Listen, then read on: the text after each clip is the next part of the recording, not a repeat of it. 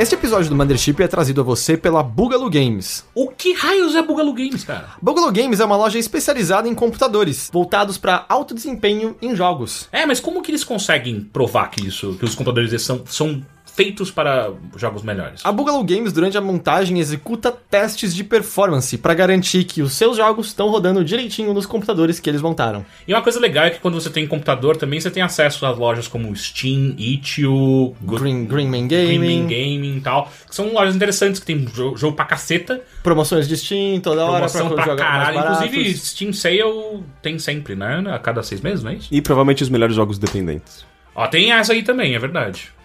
Sim, caso você decida que você quer um computador, você pode fazer a sua compra e na hora do checkout colocar o código Mothership. Isso vai te conferir 5% de desconto no seu carrinho. Exato, o Mothership é igual se escreve como é o nosso podcast, tá? Sim. Com CHIP. THERCHIP. Eu ia falhar no soletrando, porque Sério? deu um branco aqui. Eu acho que eu ia bem. Para mais informações, acesse a Boogaloo Games. Boogaloo se escreve BOOGALOO Games. Então é www.boogaloogames.com.br. Então é isso, Boogaloo Games. E agora, de volta à sua programação normal.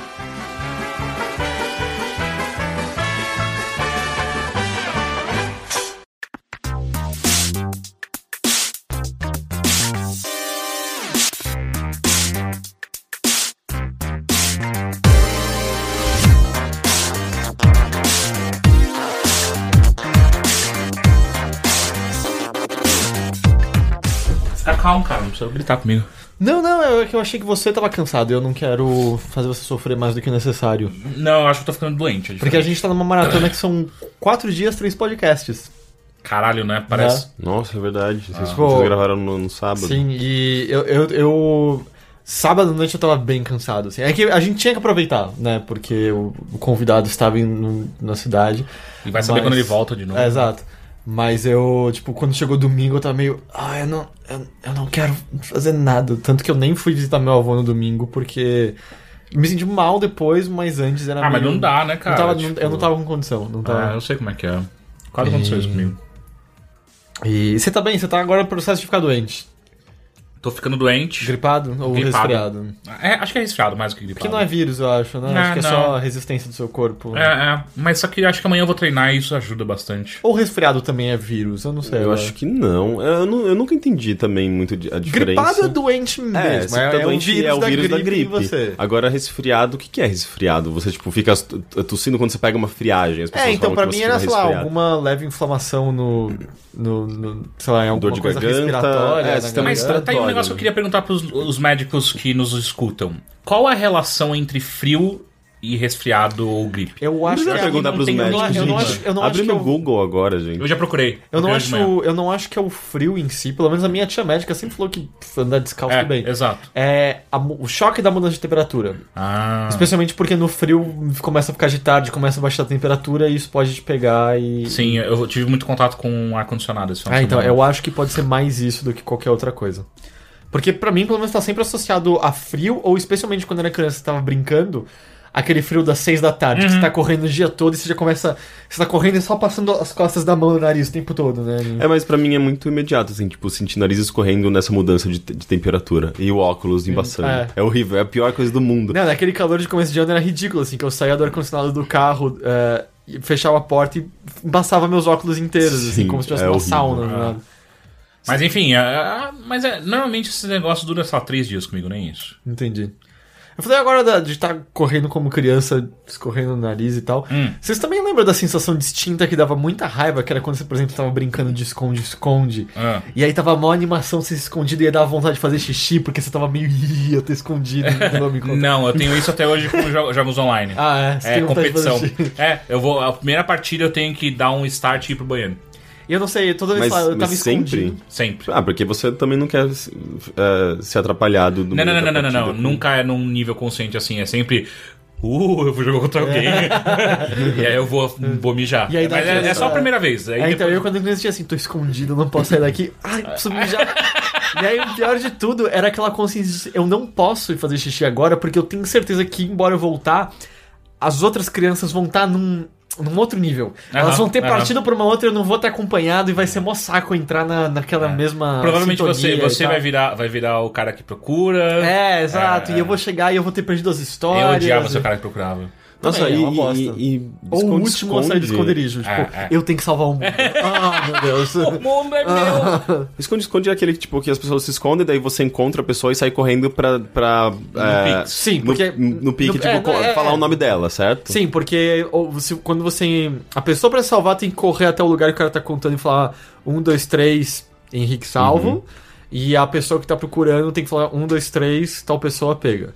E a última pessoa pode fazer 1, 2, 3, salva o mundo, e aí ela salva todo mundo que o procurador verdade, pegou. Eu me lembro disso. Mas provavelmente essa deve ser a 15ª regra que foi inventada pra esse jogo. E assim como o procurador não pode guardar caixão. Não pode guardar caixão nunca. O que é guardar caixão? É ficar parado ali esperando as pessoas. Porque aí você não dá chance pra ninguém poder. É verdade. Porque se ele guardar caixão não tem graça, você não tem o que fazer. Nossa, são os... É tipo o Streetwise, sabe?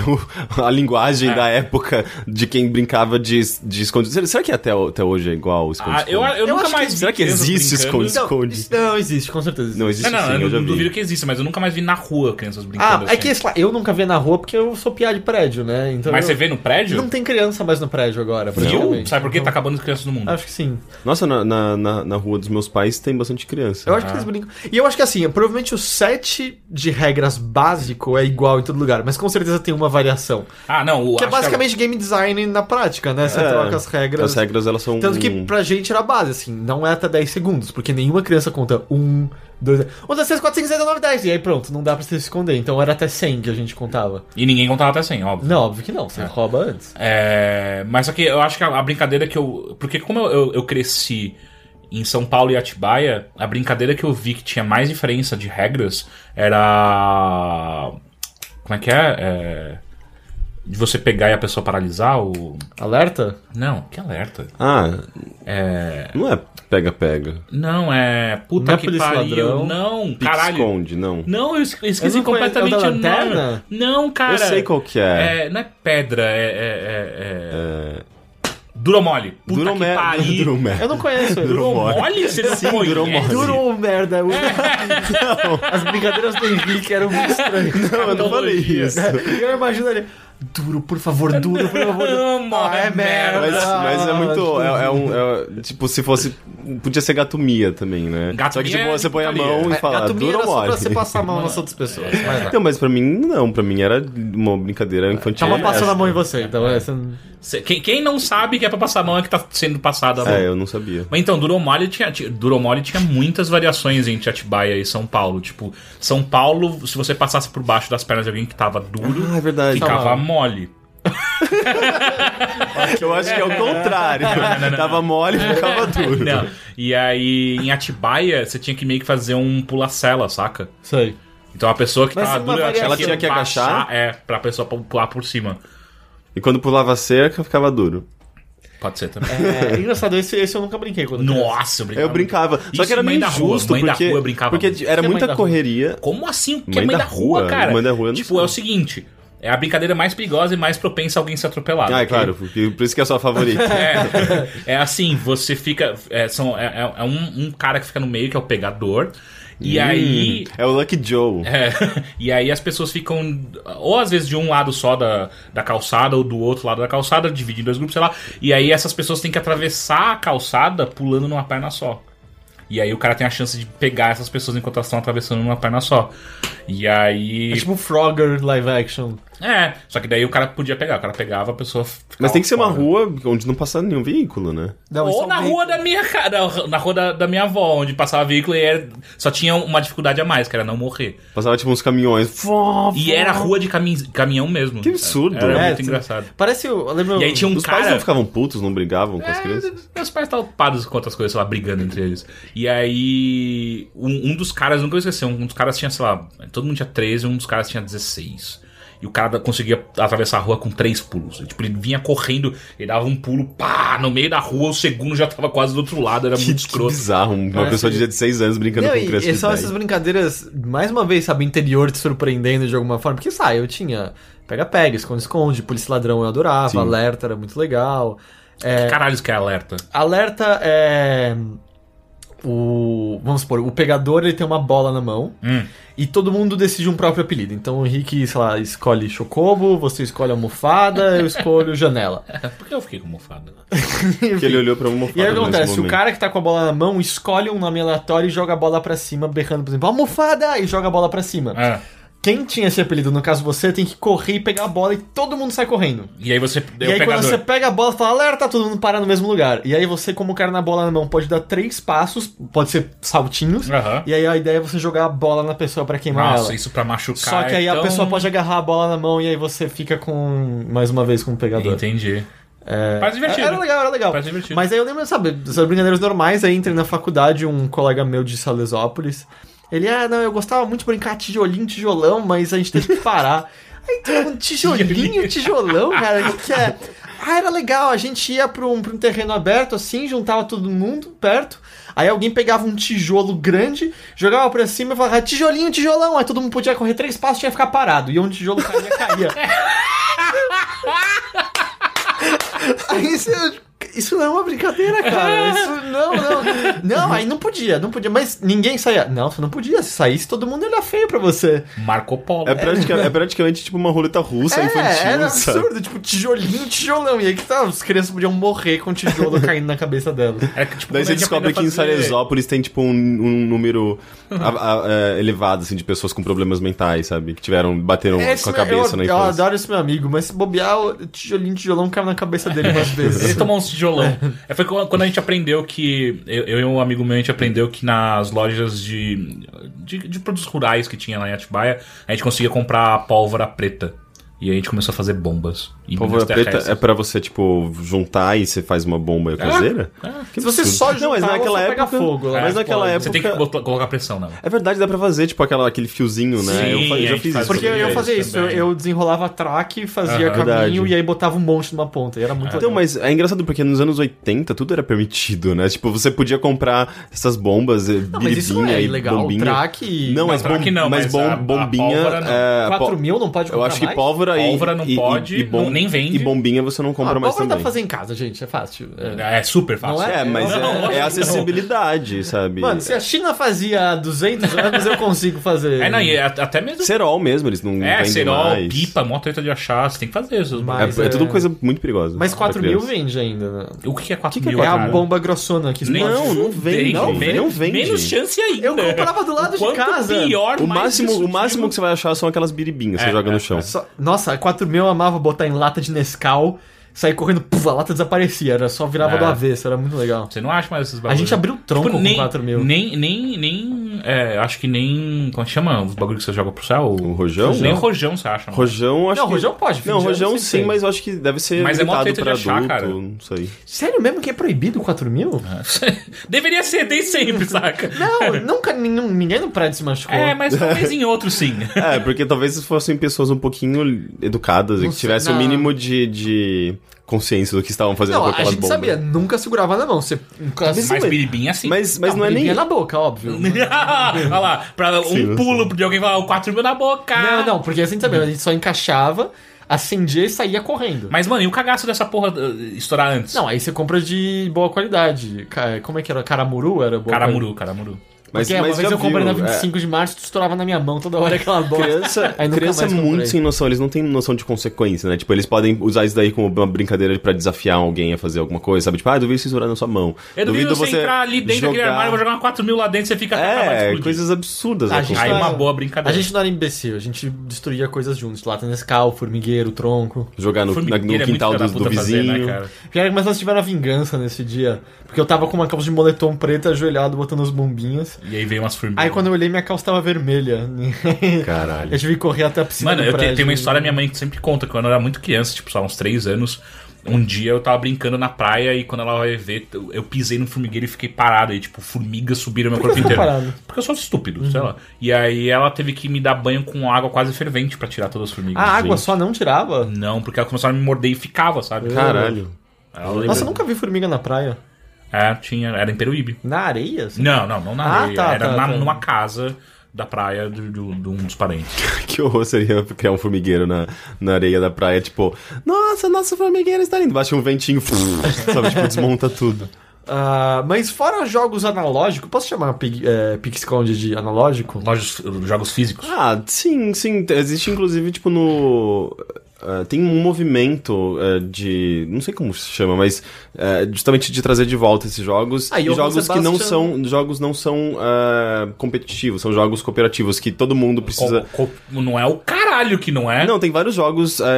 na verdade, dos anos 70, é um movimento chamado New Games Movement. Pô, mas de novo já tá antigo, né? Tá, 70 já tá velho. E era interessante porque eles tentavam explorar a partir dos jogos físicos mesmo, a cooperação, e justamente tentando... Porque, de certa forma, toda essa competição e a própria escola faz com que a sociedade seja muito competitiva. A gente vive num meio competitivo. E esses jogos, eles tinham todo um estudo interessante psicológico justamente pra reforçar... Não, as ideias eram muito boas. Todo mundo venceu. Tipo, vai se fuder. Todo mundo ganhou uma estrelinha dourada na testa. Vai tomar aqui um salgadinho integral com recheio de abóbora. Tá aqui seu brinquedo de madeira que você ganhou. No Reality is Broken, da Jenny McGonigal, ela tem acho que um capítulo inteiro que ela fala bastante desses jogos. É bem interessante. É porque ela nunca brincou de pular a vassoura aqui. Ou de tijolão. Ela tem que ir pro Brasil ver como é que é as brincadeiras. E amortecendo o cabelo dela, aquele cabelão. Só uma última pergunta ainda relacionada a isso. Vocês também tinham as próprias teorias de onde vinha a palavra piques? Porque pra mim, será que veio do inglês de no pics? E aí virou piques? Acho que não, cara. Por que é piques? Ou de piquet. Francês, piquet. Piquet, mas qual é a lógica com você tá salvo no piquet? O que é piquet? Ou será que é o... Eu não sei. Às vezes era Carlos Piquet. Era o cara que... É o cara que ninguém pega. Vou pegar o Piquet. Não tinha um corredor? Ou encosta no Piquet que tá de boa. Não tinha um corredor de corrida de Fórmula 1? Sim. Nelson Piquet. Nelson Piquet. Então, pode ser o Nelson também. Pode ser o Nelson Piquet também. Nasceu dele o Pix. O Pix. Eu nunca nem sabia o Pix. Ou de Pix, de fotos. Pode ser de YouPix também.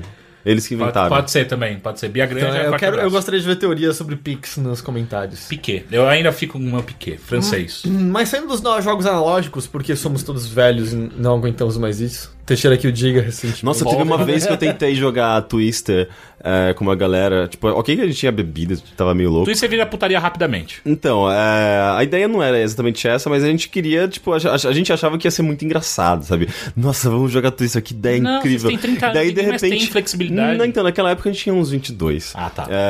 Sei lá, eu tinha uns 22, mas variava de, sei lá, de 21... De 20 a... 60, 20, a 20, mais ou menos. A 28 anos, digamos. Inclusive.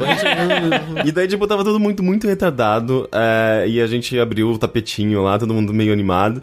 E daí, tipo, começou... A primeira coisa que eu fiz era, tipo, quase que um espacate, assim, tipo, manter as pernas muito distantes e, tipo, depois tive que colocar a mão. Assim, sério, o jogo dura basicamente 3 minutos. As pessoas, que bosta, eu não vou aguentar jogar esse negócio. Tipo, todo mundo começou a reclamar em 2 minutos de jogo. Tipo, sério que eu vou ter que permanecer assim? Isso tá muito desconfortável. E assim, tipo, simplesmente não era legal. Era horrível. Então, porque o inuendo é meio sexual. Não, pra criança não é. Tipo, o caralho que não é. Acho que não. É igual o Gatomia. É engraçado, é divertido. Cara, eu brincava de Gatomia, eu brincava de Twister, não tinha nada de sexual, era só divertido. A gente já chegou à conclusão que era você que era passado a mão, sabe? Não, eu brincava com os meus amigos, eu brincava inclusive quando eu tinha uns 14 anos. Eu me lembro de um dia que eu, mais 2 amigos, a gente tava jogando de 3.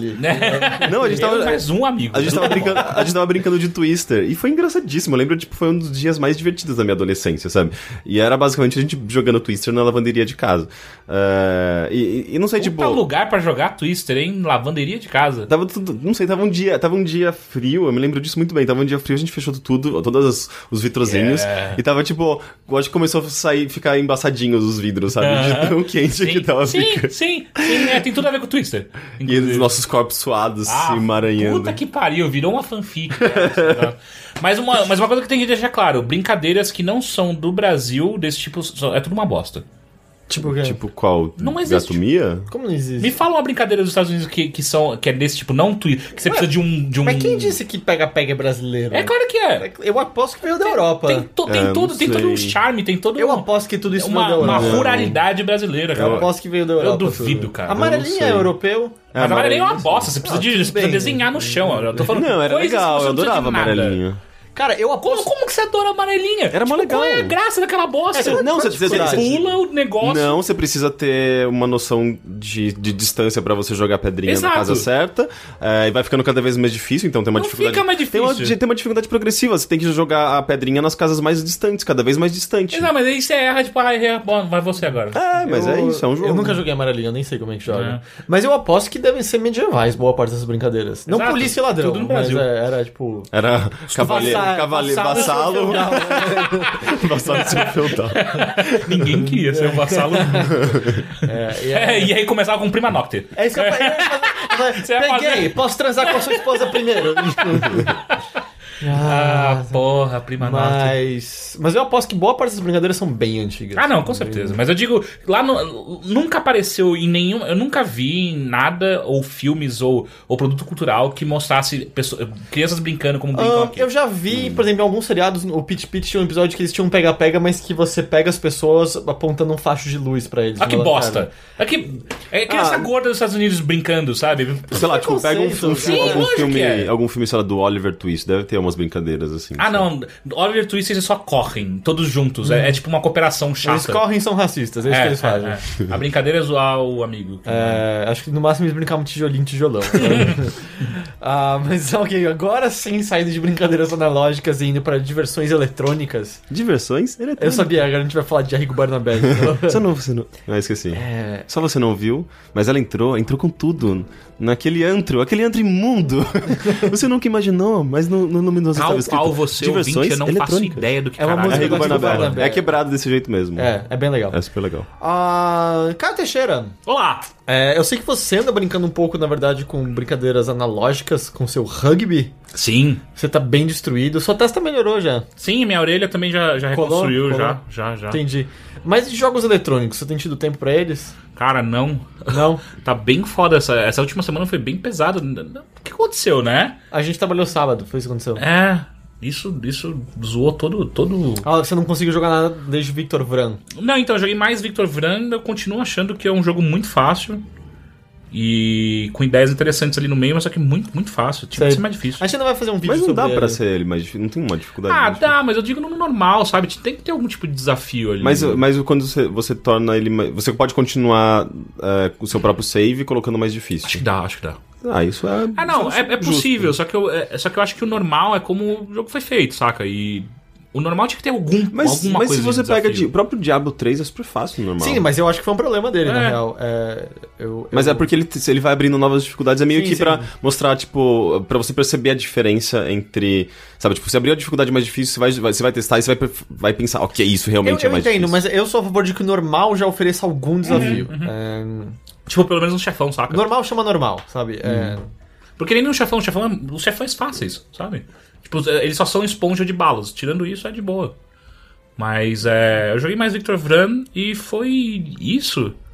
Eu ensaiei jogar Hearthstone. Eu não funciono com jogos de cartas. Essa expressão existe em português? Okay. Ensaiei fazer coisa?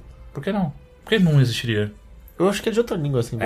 Qual? De qual? Inglês? Não sei agora, mas eu achava que era de outra língua. Enfim, tentei jogar Hearthstone. Não é pra mim. Mas você chegou a ligar? Cheguei. Não é pra mim, eu realmente não funciono com jogos de carta. Existe um limite pra mim de pensar em jogadas. E o limite é, o que tem na minha mão? O que eu tô vendo aqui agora? Não, no seu baralho tem mais uma carta, daqui a pouco ela pode vir, tem uma chance dela aparecer. Pau no cu, eu quero fazer agora, o que eu posso fazer agora? Não, mas isso tem o elemento aleatório de que quase todo jogo tem. É a parte legal de jogos de carta, como usar a estratégia dado o que você tem na mão. É que nem a vida. Exato. É isso que você não gosta. Eu também não gosto. O meu maior... eu não... Mas é que tem gente que consegue, tipo, montar um baralho e saber como jogar com esse baralho. Eu não consigo pensar muito além. Tipo, eu preciso ter umas cartas foda. Daí eu boto umas puta carta foda e não consigo rodar nada até o quinto... Eu acho que você precisa de muita prática também, pra você meio que sentindo o feeling do jogo e saber você tem que jogar várias vezes com o baralho montado, ver com o que ele se dá bem, se dá mal. E isso também tem os matchups, né? Eu não ligo. É que tá, o meu problema é que volta e meio eu ligo demais, por isso que eu nem começo os jogos de carta. Né. Porque, assim, eu não fui nenhum aficionado por Magic, mas eu tive uma época que eu comecei a comprar cartas individuais por R$10 cada uma pra montar o baralho. Caralho! Eu era o cara que vendia cartas na livraria pra pessoas como você. Então, eu lembro... E era só frustrante, tipo, para de comprar agora. Aí eu lembro que uma vez eu gastei R$60 em 3 cartas, um negócio assim. Aí eu falei, não, quer saber? Eu não vou jogar Magic nunca mais. E aí eu parei. A minha prima colecionava só pela arte. Eu achava até mais interessante. Tem umas cartas lindas. Sim, não. Até um amigo nosso desenha pra eles, né? O Will Murai. Eu nunca me interessei muito, não. No máximo, Super Trunfo. Mas é um jogo legal. Era divertido. Tipo, Magic Super Trunfo eu me dou muito bem. Super Trunfo? Super Trunfo é porcaria. Vai se fuder. Não, é muito legal. O jogo era divertido. Não, Super Trunfo é muito ruim. Não, é muito legal, cara. É super simples. É tão simples que é uma Super ideia... Trunfo, filha da puta! É uma mecânica universal que tá presente em zilhões de jogos. É melhor jogar Rouba-Monte que Super Trunfo. Também gosto muito. Tentei jogar com meu avô, não deu. Mas sabe o que é engraçado? Porque eu consigo me dar bem, por exemplo, com poker. Poker é legal. Então, eu jogo bem poker. Texas Hold'em. Texas Hold'em. Mas é assim, não é bem... Não. Eu jogo ok. Tipo, eu sei me virar numa mão, eu sei não perder todo o meu dinheiro na primeira rodada. Mas com o Hearthstone não vai, cara. Você perde todo o dinheiro em Hearthstone? Sim. É terrível. Hearthstone, Magic, todas essas coisas, tudo pra mim não Não, mas Magic é um jogo legal mesmo. O problema é assim, que hoje em dia... Eu acho que você precisa... É um pouco difícil entrar, porque você vai ter que fazer um certo estudo pra entender. A não ser que você fique focado só na competitividade das cartas mais recentes, sabe? Os campeonatos mais fechados e tal, mas senão... Eu acho que é difícil entender. Existem muitas estratégias, tem uma profundidade muito grande. Tudo que é muito serious business, que envolve uma coisa que, tipo... Nossa, já tem tipo 1 zilhão de pessoas jogando e já são melhores do que você. E você vai, tipo, é um jogo competitivo. Quando você é um cara chegando atrasado. Eu vou continuar nos meus joguinhos mais simples e individuais que não envolvem competição. Não, assim, eu entendo, porque quando você tá chegando atrasado, você já olha e você sabe o tamanho da escalada que vai ser pra você chegar num nível mínimo que seja, né? É isso que dá essa preguiça. Mas é um jogo legal, é um jogo bem legal. E uma coisa que eu sinto é que todas as vitórias foram sem querer e todas as vezes que eu perdi... Do Hearthstone? Todas as vitórias foram sem querer, todas as vezes que eu perdi foi porque eu sou um estúpido. Então, isso me desencoraja um pouco de jogar. Não, pelo que você tá falando, até quando você ganhou foi porque você é um estúpido, né? Sim. Né? Eu acho que só a outra pessoa foi mais estúpida que eu. Ele é caos, eu não sei. É porque também tem, tipo, não é um jogo que demanda tanta habilidade quanto... Aliás, nenhuma habilidade praticamente igual League of Legends, sabe? Tipo, é um jogo de raciocínio. É estratégia total. Então, é um jogo de raciocínio, não é habilidade física, velocidade, de mouse e teclado. Quando você falou habilidade como... Não é rapidez, não é reflexo. Tempo de reação. É raciocínio com sorte. Porque, tipo, tem elementos aleatórios ali que podem, tipo, você perdeu sem saber por quê. Porque às vezes o inimigo fez burrada. Não, eu sei exatamente por que eu perdi. Porque eu sou estúpido. Eu não sei jogar isso. Sim, mas... Não, tipo, você ganhou, quero dizer. Porque, tipo, o inimigo às vezes fez uma jogada ruim ou ele teve um azar em alguma partida por alguma razão, enfim. Mas, não sei, eu gosto de jogos assim, normalmente. Só que... Tem vários elementos ali que me fazem ficar com um pouco de preguiça, que é tipo Blizzard. Eu não sei. Não. Cara, desculpa. Eu não gosto do... Você não vai jogar Overwatch, então, é isso?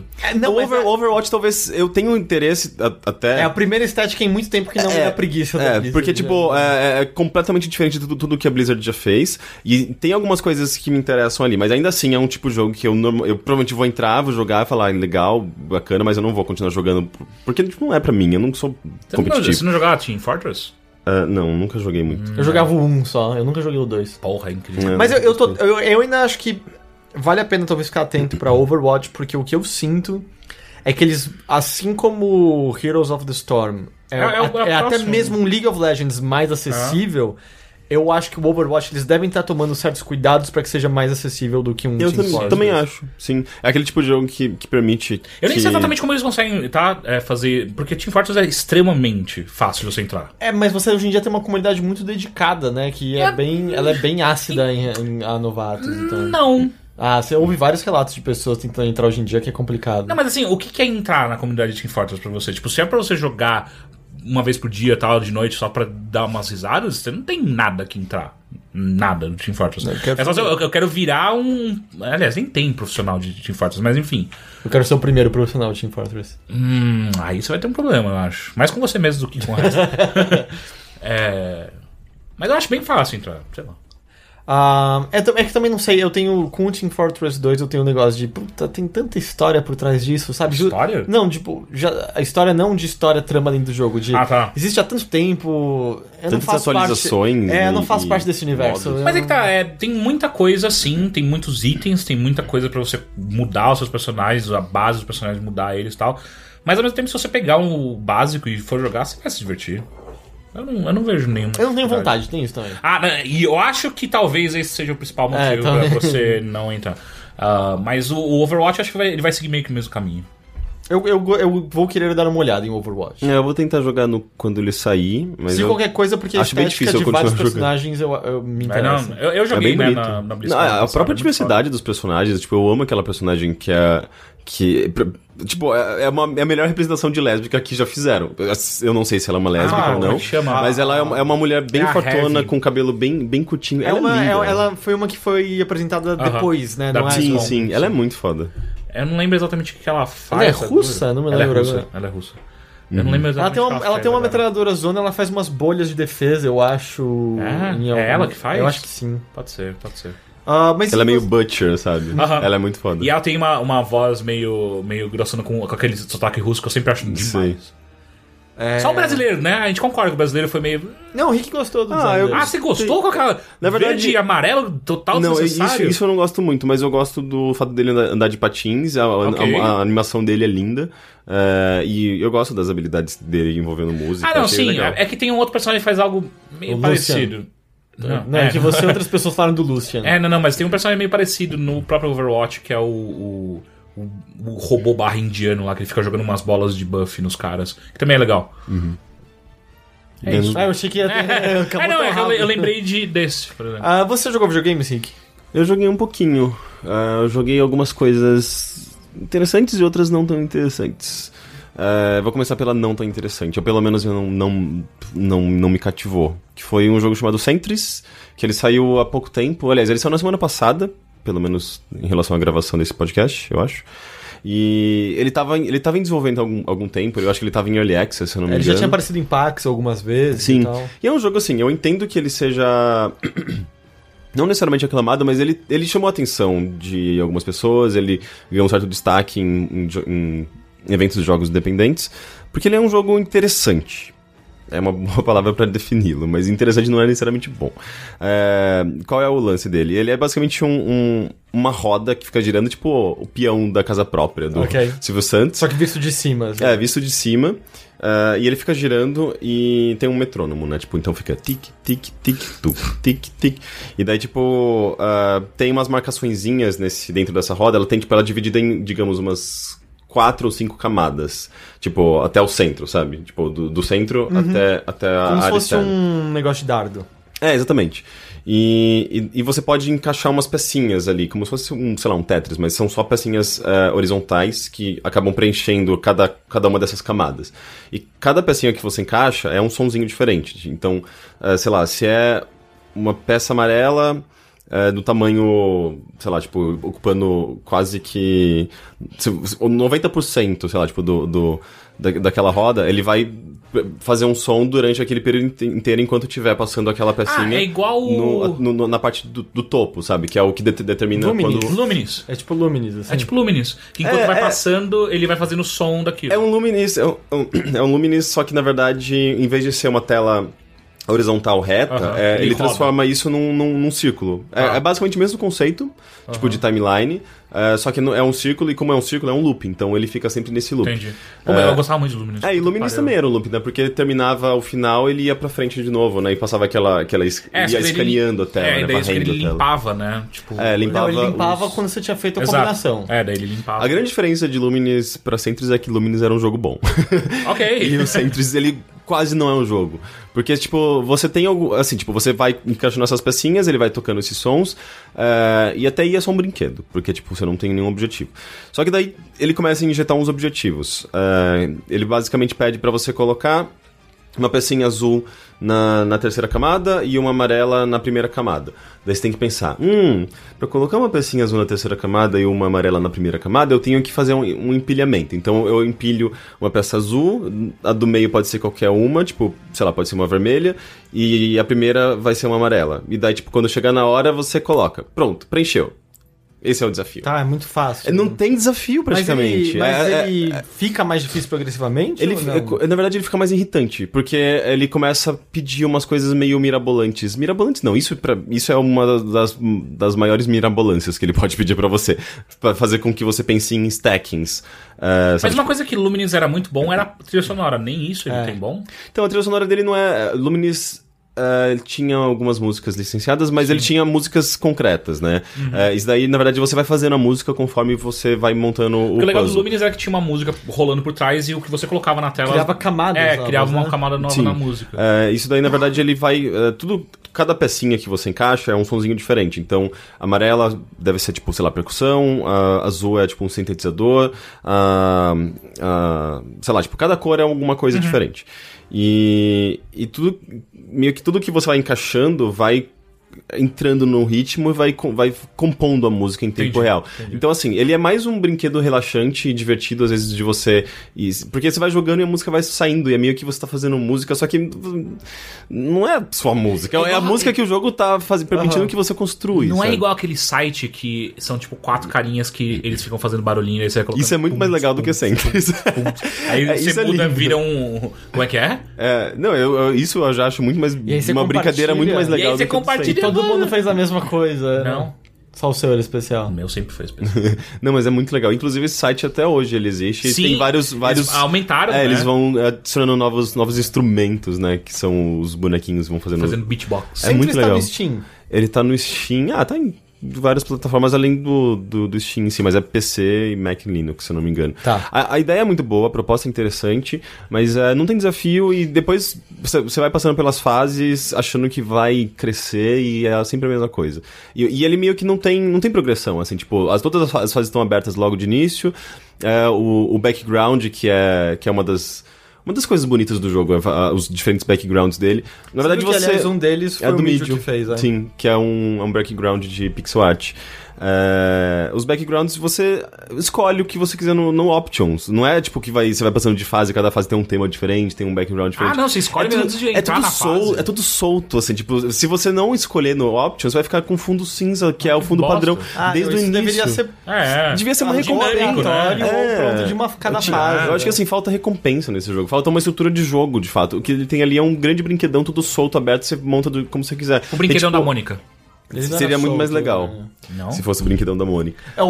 Em termos de brinquedos analógicos, o brinquedão era muito legal. Só que você sempre batia com pedra. Só que não era jogo, era brinquedo, porque não tinha regra. Não tinha regra. Quer dizer, você criava, né, as suas regras e morria enforcado nos elásticos. Sim. Era maravilhoso aquilo. Eu lembro presa naquela merda era impressionante. Eu lembro que Foi uma só que morreu? Ninguém morreu nos elásticos. Não, morreram uma vez. Não, até parece. Isso é lenda urbana pra internet. Um amigo meu falou que o primo dele morreu. Porque é lenda urbana. Mas eu lembro que tipo, que era a melhor parte de, eu acho, todos os brinquedos da Turma da Mônica, o poço de elásticos. E daí, tipo, eu lembro que eu e a minha irmã, a gente pulava, saía se pendurando todo, né? Tipo, a cabeça ficava, o pé ficava, e tipo, você ia descendo. Se fosse, tipo, um jogo com ragdoll, daria aqueles bugs do braço esticar, sabe? O que mais me dava raiva... Mas eu lembro que, tipo, a gente escalava de volta e se jogava de novo. Mas nem podia. Então não podia, mas aí chegava o guardinha e ficava... Tem que andar, vai pra frente, não pode ficar parado. Então você fala, eles enchiam o saco, especialmente quando você terminava tinha uma piscina de bolinha. E vários dos brinquedos tinham, e... Tentava se esconder. Não, que você afundava na piscina de bolinha e... Eu encontrei o sentido da vida.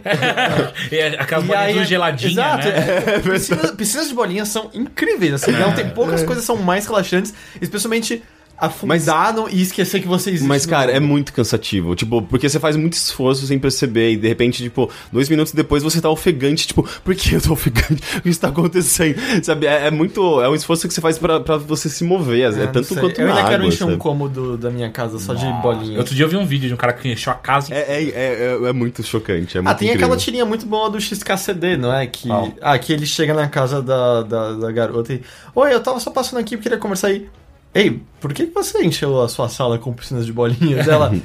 Porque nós somos adultos e acho que tá na hora da gente descobrir o que isso significa. E aí...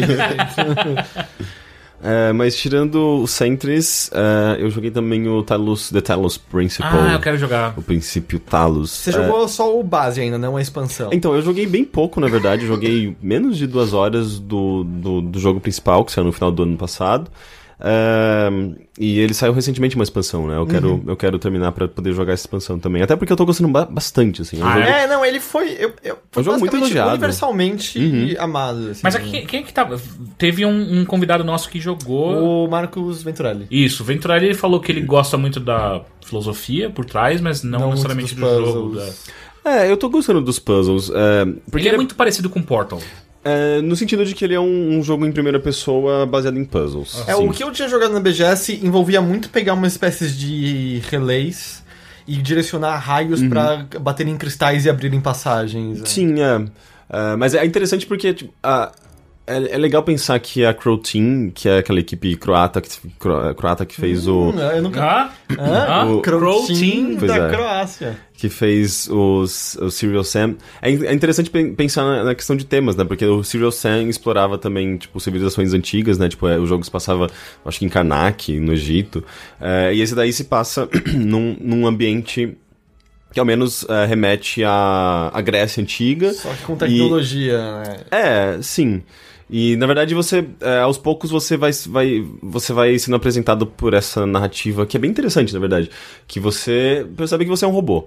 E daí tem a voz... isso é spoiler! Não, porque eu joguei na BGS e já sabia. Tá na capa do jogo. Sei lá, cara. Porque o Marcos Venturelli, quando ele contou pra gente, ele falou, não vou contar o que você é. É que ele tava no final do jogo, provavelmente. Enfim, tipo, logo no começo você sabe que você é um robô. Você mexe no computador, sua mão é de robô. E daí, se você é um cosplay de robô. Talvez. E se você saiu de um clipe da Bjork? Nossa, seria legal. Aliás, falando rapidamente, você falou em Karnak, lembra da banda Karnak? Sim, André Bujanra. Eu gostava dela. Eu não. Não? Mas gosto do Bujanra. E daí gosto mais do pai dele. Que faleceu. Morreu, sim. Daí tem, tipo, o criador que fala com você. E é engraçado que você encontra umas mensagens que, na verdade, são, tipo, uns QR Codes na parede, que você não precisa pegar com o celular. Você olha no QR Code e já aparece um textinho dizendo o que ele significa. E tem alguém se referindo ao designer, que possivelmente é o criador, sabe? Então, é legal, assim, tipo, ele vai injetando... alguns elementos ali que vão compondo essa história e meio que vai te desmistificando o que tudo aquilo representa e significa.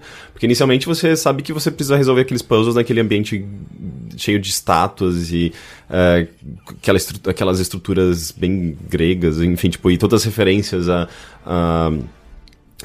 história e também a mitologia, sabe? Mitologia grega. Então, e tem esses elementos de filosofia que são interessantes. Tipo, conforme você vai avançando pelos puzzles, que são basicamente, você entra num hub, daí você tem tipo uns 4 corredores indicando que cada um daqueles corredores vai te levar a uma peça, que é basicamente uma chave, pra você dar continuidade ao jogo. Você pode fazer em qualquer ordem. Sim, e essas peças são pecinhas de Tetris. Talvez tenha algum significado pra isso, mas elas são literalmente pecinhas de Tetris. Sim, o designer é o Pajitnov, na verdade. E os puzzles, sim, envolvem isso que você falou. Tipo, geralmente tem uma passagem fechada com, sei lá, um campo de força. Você precisa pegar como se fosse uma turretzinha, só que você, tipo, aponta pra esse turret de força e ela absorve a energia e você consegue passar. O lance você não consegue passar essa torre pro lado de lá do turret de força. Então, você tem que começar a pensar quais as possibilidades de você ultrapassar e podendo utilizar aquele turret ainda, porque lá pra frente vai ter outros obstáculos, sabe? Igual o Portal, né? Tinha aquela parte que você não conseguia passar com cubo, você tem que jogar ele pro outro lado. Você não consegue... Não tem muita coisa física, tipo, de jogar objeto de um lado pro outro. As coisas são bem lógicas, são puzzles puramente lógicos e muito bem construídos, sabe? Tipo, você vai pegando com o tempo, percebendo as possibilidades que você tem de utilizar as coisas à distância, alguns desafios básicos eles começam a se repetir a ponto de você conseguir ter uma uma compreensão melhor de como aquela base funciona, como aquela lógica básica funciona, só que ele vai começando a injetar dificuldade, sabe? Daí, a partir daquela noção básica daquelas mecânicas, você consegue entender melhor como essas coisas mais difíceis são implementadas, né, a partir daquilo que você já aprendeu, sabe? Então, é bem progressiva, bem crescente, tipo, essa dificuldade, e não é frustrante, sabe? Tipo, você vai, de fato, tudo faz...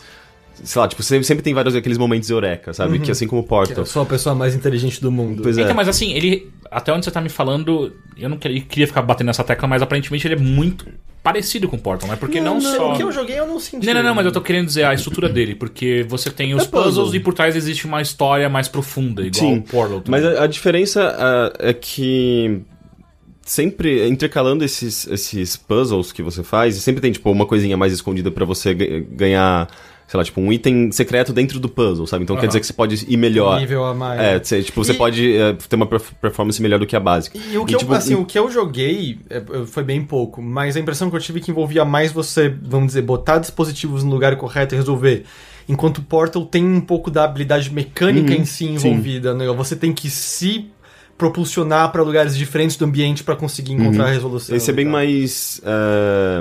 eu não digo lento, porque quando você aperta o botão de shift, o bicho sai voando. E eu basicamente jogo na velocidade máxima, assim, é um jogo meio rápido. Mas os puzzles são mais estáticos, digamos. Não envolve... não tem a pirotecnia mirabolante do Portal, mas ainda assim eles são bem inteligentes. Mas tem algum tom de humor também na história ou não? Não muito. Eu acho que não é tão bem humorado assim, não. Ele é meio sério. Mas aí, intercalando com esses puzzles, você geralmente encontra uns terminais de computadores instalados e você pode meio que hackear, assim. Eles têm uma interface bem de idoso, que é muito legal. E daí, tipo, você não necessariamente digita no teclado, você escolhe umas respostas pré-definidas, mas daí, tipo, o personagem vai lá e digita no teclado. E a partir dali você tem alguns acessos a alguns logs de personagens, tipo, pesquisadores e pessoas ligadas de alguma forma a algum tipo de projeto, um experimento. Então as coisas começam a se encaixar e é tudo meio esquisito, assim, tipo, os textos são sempre quebrados, tem alguma coisa, tipo, corrompida ali no meio, e ao mesmo tempo ele começa a fazer umas... pra tentar identificar se você é um humano ou se você tem consciência, ele começa a te fazer umas perguntas bem interessantes, puramente filosóficas, ou lógicas, ou perguntas que você, tipo, não necessariamente tem uma resposta, mas a sua resposta pode determinar o que você é, sabe? Mas fazer aquele teste de Turing, né? Turing? Uhum. Teste de Turing. Como que era mesmo o teste de Turing? Basicamente, você descobrir se com quem uma você máquina tá consegue simular ser um humano. Entendi. Enfim, essas perguntas são muito legais. E às vezes você não sabe se você passou ou não no teste. Simplesmente você deu um input e o jogo... de propósito, ele não te dá esse feedback, você fica, mano, o que tá acontecendo, sabe? Então ele vai injetando uns elementos bem legais, assim, tipo, de mistério, que faz com que você comece a questionar tudo aquilo que tá acontecendo, sabe? E a narrativa vai tomando uns caminhos bem interessantes. Eu tô achando o máximo, muito legal. A trilha sonora é maravilhosa também. É tudo muito bom, sabe? É um jogo bem instigante, bem... Não sei, tá me cativando pra caralho, sabe? E foi isso. E Everybody's Going to the Rapture. É verdade. Eu esqueci que eu não havia comentado sobre esse jogo. Já tem análise no ar, já. A gente vai fazer ainda um vídeo só pra mostrar um pouquinho mais. Sim. Se você leu minha análise, eu possivelmente vou falar a mesma coisa que eu vou falar agora. É um jogo que segue essa estrutura que a gente já tá ficando bem acostumado. A gente não questiona mais se é um jogo ou não, felizmente. Mas a estrutura... Essa discussão cansou já. Cansou, e a gente sabe. É um jogo que foge dos padrões. Não é um gênero que vai agradar todo mundo. E aí, sim, mas nem um gênero. Exato, eu não jogo... completamente de boa, sem problema nenhum. Eu não gosto de jogos competitivos, gosto de futebol. O que eu sinto que durante um tempo havia, sabe, por exemplo, com Dear Esther ou mesmo Gone Home... pessoas que legitimamente não gostam, não é pra mim, e o lado que aprecia muito olhava pra isso e falava assim, você não sabe apreciar um bom jogo arte quando aparece na sua frente. Tipo, a pessoa pode não gostar só disso e relaxa, cara. Tipo, cada vez mais as pessoas perceberam que é uma discussão inútil, porque É só mais um tipo de jogo, sabe? E a gente tem que celebrar essa diversidade de gêneros e possibilidades que a linguagem do videogame permite. É que o meu ponto é assim, tem os tantos chatos que ficam falando Walking Simulator, É super pejorativo. Imbecil e raso, mas existe também um problema do outro lado, que são as pessoas que se sentem lá em cima olhando para as pessoas lá embaixo. Ai, como você não pode apreciar isso aqui? Tipo, eu não gosto. Sim. E bem, ele segue essa estrutura do próprio Gone Home, do Dear Esther, que é o jogo anterior do Dan Pinchbeck, que foi o mentor, né? Tipo, o criador do... o principal nome por trás do... Room, né? Da The Chinese Room, que fez o Everybody's Gone to Mas the ele não fez... Ele não estava envolvido no Amnesia Machine for Pigs? Também, sim. Então, sim. Veio depois do Dear Esther. É que o Dear Esther e o Everybody's Gone to the Rapture são jogos autorais dele, da The Chinese Room, enquanto que o Amnesia é um jogo que eles colaboraram, né? Eles contribuíram com algumas coisas. Entendi. Tipo, andar. Tipo... A mecânica de andar. Não, acho que o roteiro foi escrito pelo... Só que infelizmente o botão de correr tava escondido e... Filha da puta. E é curioso que o Dan Pinchbeck tem uma história legal, assim, tipo, é um cara que fazia mods, o próprio Dear Esther, ele era um mod de Half-Life, né? E ele sempre teve uma pegada muito mais de narrativa e roteiro mesmo, sabe? Tipo, eu particularmente acho brilhante o texto do Dear Esther, é super poético, assim, eu acho que poucos jogos chegaram a esse nível de subjetividade e essa coisa emotiva... Não tem uma concretude, assim, é só belo, assim, é uma das coisas, sei lá, tipo, uns jogos mais, como posso dizer, parece ter uma ligação muito forte com literatura, assim, imagino. E o Everybody's Gone to the Rapture, que eu posso chamar de Rapture a partir de agora, okay. Ele tem muito disso também, ele é um jogo muito bem escrito, assim, os diálogos são lindos, e é basicamente um jogo expositivo, porque você chega num ambiente que foi dizimado por alguma razão, é meio que um jogo apocalíptico. Sim, o Rapture, existe em português? Sim. É arrebatamento. Arrebatamento, que é uma coisa... É meio bíblico, né? É bíblico, tem certeza? É bíblico, eu sei que é sim. cristão, mas é bíblico? Eu acho que é bíblico. Eu não tenho certeza. Mas é uma espécie de apocalipse em que é o momento em que algumas pessoas são escolhidas a ascender aos céus e as outras ficariam aqui. Essas são arrebatadas. Arrebatadas, é isso? Arrebatadas. E você talvez tenha ouvido falar disso recentemente quando um louco nos Estados Unidos disse ter os algoritmos corretos para analisar os números da Bíblia e determinou que o arrebatamento ocorreria. Isso foi mais ou menos há uns 4 anos. Não aconteceu ainda. Assim, ou aconteceu e a gente tá aqui ainda, ninguém saca? foi escolhido, essa é a parte triste. Deus não. Só sumiu uma pessoa, aquele mendigo da esquina, desapareceu, ele foi arrebatado. É interessante que o Dear Esther tem alguns elementos religiosos no texto, assim, tipo de referências, bem inclusive, escondidas, assim, você tem que fazer uma puta análise pra chegar nesses nomes e tal. E o Everybody's Rapture, ele tem um pouco, mas também não é tão claro, assim, evidente. É meio que... Eu não cheguei a fazer uma análise aprofundada ou fazer uma comparação com outras histórias, ou mesmo histórias bíblicas, mas tem alguma coisa religiosa ali, sabe, cristã. Não no sentido de um jogo com uma moral cristã, mas, tipo, ele tem alguns temas. Enfim, e... É um jogo bem interessante, assim, tipo, você não sabe quem é você tá explorando esse ambiente, que é uma pequena vila... Shropshire? Alguma coisa assim, é uma pequena vila rural da Inglaterra, e você basicamente sabe que as pessoas ali morreram, você tem evidências da morte dessas pessoas, mas você não vê em nenhum momento corpos. O máximo que você vê de violência, tipo, consequência dessa violência, tipo, são uns pedaços de pano com sangue espalhados por alguns lugares que as pessoas começaram a ter hemorragias muito fortes. E conforme você vai andando por esses ambientes, que são maravilhosos, assim, tipo, um dos jogos mais bonitos que você pode ver, pelo menos de beleza de cenário, de composição de cenário, de casas, de sol e árvores, não sabe? Tipo, muito... artisticamente bonito. É realisticamente bonito, realisticamente, mas a composição desse ambiente é incrível, sei lá, tipo, dá vontade de você... Eu mesmo fazia isso, eu colocava a câmera em alguns lugares só pra criar uma composição fotograficamente linda, sabe? É um jogo impressionante, assim, que eles conseguiram fazer em termos de cenário, sabe? Porque ele não tem ação nenhuma acontecendo ali. Daí, enquanto você explora esse ambiente, você vê meio que como se fosse um globo de luz, é uma coisa meio Donnie Darko, sabe? Ele fica passeando misteriosamente por esses ambientes e invariavelmente ele vai te guiar por esses lugares, você conforme vai seguindo esse globo de luz, que emana uma luz, ele deixa um rastro de luz, ele é bem bonito, ele vai te levando para alguns lugares que vão meio que ativar as histórias que se passaram nesses lugares. Isso é muito legal. É o Espírito Santo e você é Jesus. Não, você é a pomba. Ah, não, o Espírito Santo é a pomba, Sim. né? Pode ser. E as árvores somos nós. Somos nós. E daí você vê basicamente flashbacks dos últimos momentos de vida dessas pessoas, e elas tentando entender o que estava acontecendo, porque as pessoas estavam desaparecendo, porque a vizinha começou a sangrar do nada, e daí... Ok.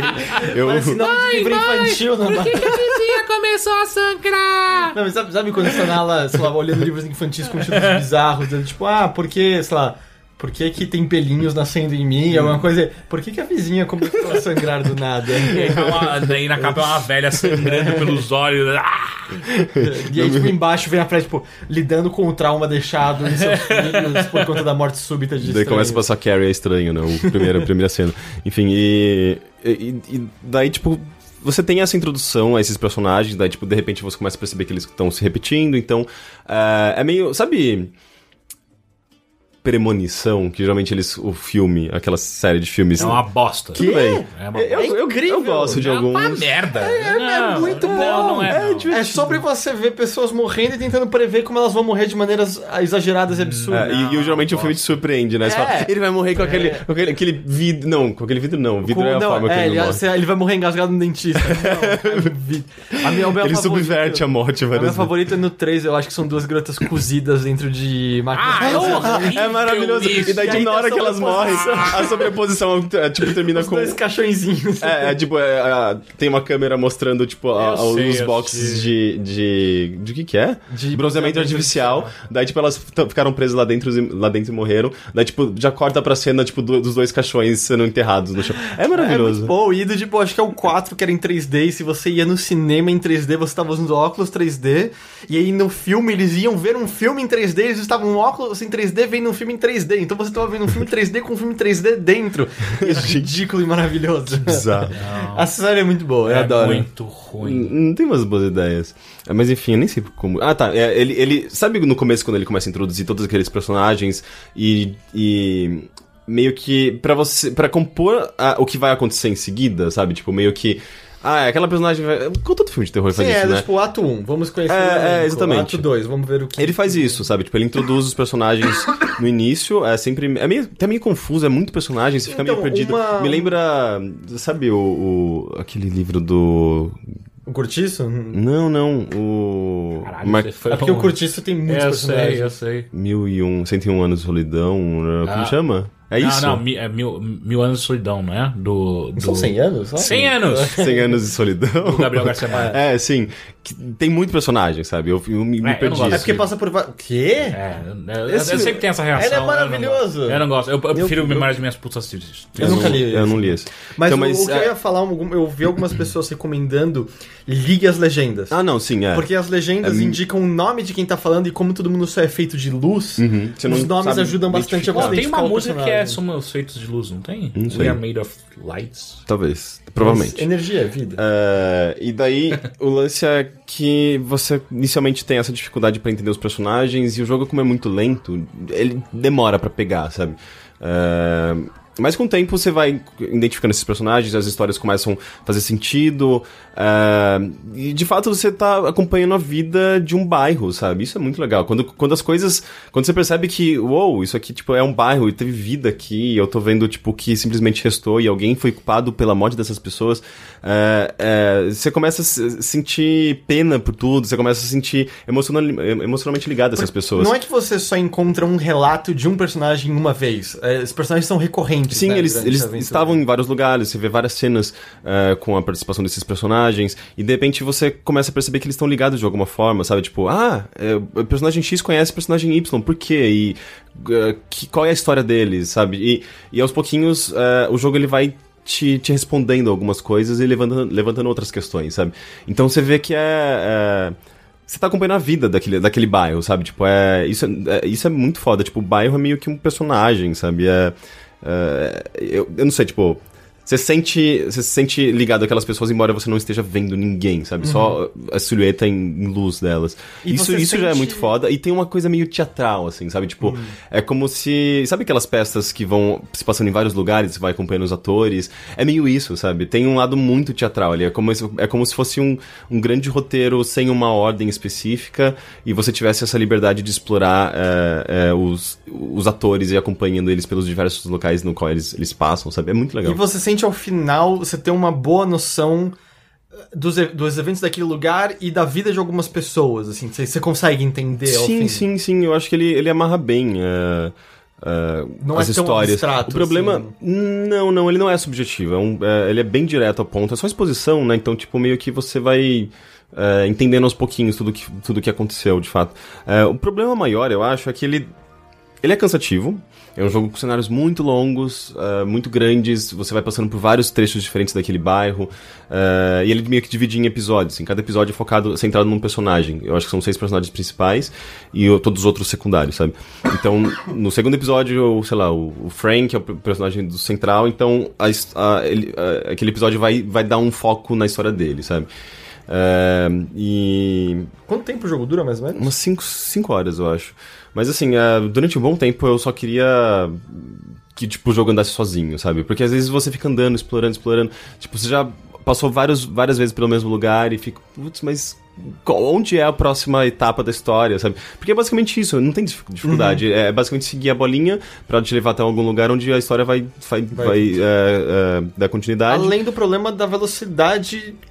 que é meio chato, né? Porque, tipo, normalmente ele caminha muito lentamente. Tanto que foi engraçado que os primeiros reviews saíram e ninguém sabia que havia um botão de andar um pouco mais rápido, porque só tinha no manual, que é aquele manual que no PlayStation 4 você tem que apertar pra baixo. E eu nunca li aquilo. A gente achou outro uma dia. Vez por algum jogo que a gente tava perdido. Se bobear na Dark Souls. É verdade, Dark Souls. Mas, tipo, nunca olha o manual online. Não, mas isso foi um erro deles mesmo, eles assumiram isso, que, tipo, durante a fase de testes, o jogo tinha essa possibilidade, na verdade era natural do jogo, você tá andando, o personagem começava a correr sozinho depois de um tempo. Só que as pessoas queriam ter um botão pra correr, pra elas escolherem correr ou andar, sabe? Tem essa diferença. E daí, tipo, eles acabaram tirando essa função do movimentar normal, que é só o caminhar, e colocaram o correr no R2, que é quando você segura o botão, o personagem meio que começa a tomar velocidade e começa a correr depois de uns 4, 5 segundos. Parece o Bowser. É engraçado que ele parece o Bowser do Mario Kart, né? Porque ele começa muito devagar. Só que ainda assim não é muito rápido, você não percebe muito a diferença e às vezes é meio arbitrário, assim, ó, quando ele começa a correr, quando ele para, quando... Tem horas que você tá apertando o botão e ele tá andando, então é só meio ruim, sabe? É um negócio meio mal resolvido e é tão simples. É uma mecânica tão básica, pois sabe? Tipo, andar. Então isso incomoda um pouco. O fato dos cenários serem muito grandes também eu acho que é um problema pra esse jogo, porque... o que importa ali é a história, sabe? Por mais que os cenários sejam lindos e aquela trilha sonora entrando com tudo aquilo, torne aquilo a coisa mais linda que você possa ver e ouvir. Ela é engraçado porque ela soa artificial de um jeito peculiar, não é, pro jogo? Porque ela parece orquestrada quase como de um filme, assim. Porque o mundo é tão... bucólico. Não é bucólico a palavra que eu tô procurando, ele é tão... Parece que o jogo quer tão te botar naquele lugar que parece que toda a música deveria ser diegética. E aí, quando ela entra de maneira orquestrada, perfeita em certos momentos, tem uma artificialidade, eu não tô dizendo de maneira negativa, ela me pegou de surpresa. Eu não esperava que a música seria utilizada. Mas eu acho que ela dá o toque emocional que o jogo pede, de certa forma. Tem uma cena que eu acho linda, assim, eu chorei nessa cena. Você passa por uma escola, tudo meio que destruído, abandonado e tal. E tem uma parte que você chega num lugar onde teria rolado um teatro, aparentemente, sabe? Tipo, um palco com as coisas preparadas. É uma pecinha infantil. Com as coisas preparadas, mas só que tudo meio revirado e tal. E daí, tipo, você sai de lá que nada aconteceu, você conversa com algumas pessoas, você vê algumas conversas em outros lugares, e daí as pessoas começam a mencionar a tal da peça infantil que ia rolar no meio da tragédia, sabe? E eles não queriam cancelar aquilo porque estavam as crianças envolvidas, elas tinham treinado, elas estavam... Até então ninguém estava percebendo que era uma tragédia, era só uns casos isolados, sabe? E de repente você volta pra essa parte e você percebe que além de... Não acontece, você não vê a peça sendo executada, mas tem uma cena muito triste aí, sabe? E daí, de repente, você vê que aquele espaço foi utilizado por algumas pessoas como um abrigo. E nesse momento, tipo, vem uma música linda, sabe? Tipo, e você tá ouvindo as pessoas, tipo, no palco conversando. De repente, você olha pra trás, tem muitas luzinhas, sabe? Muitas pessoas abrigadas naquele ambiente. E aquela música linda tocando. E, tipo, depois de um diálogo muito foda, você fica meio uau, sabe? Tipo, isso é muito foda, sabe? Então tem momentos muito marcantes, muito impactantes nesse jogo. Mas intercalados com esses trechos bem prolongados e lentos e cansativos. Porque assim, eu entendo a justificativa. Ou melhor, eu não entendo a justificativa. Eu ouvi a justificativa de porque a ideia é que você aprecie mais, mas eu não gosto da artificialidade imposta ao jogador. Tipo, se eu quero apreciar o cenário, deixe eu andar mais devagar e parar quando eu quero apreciar. E que seja culpa minha ter perdido algo ou não. Assim, jogos em que você é muito devagar são só cansativos, né? Poucas sensações de jogos são tão chatas quanto a de você sentir que você nunca tá andando mesmo. Eu fico imaginando que deve ser tão chato quanto você não conseguir pular a cinemática. Especialmente depois de já ter morrido algumas vezes.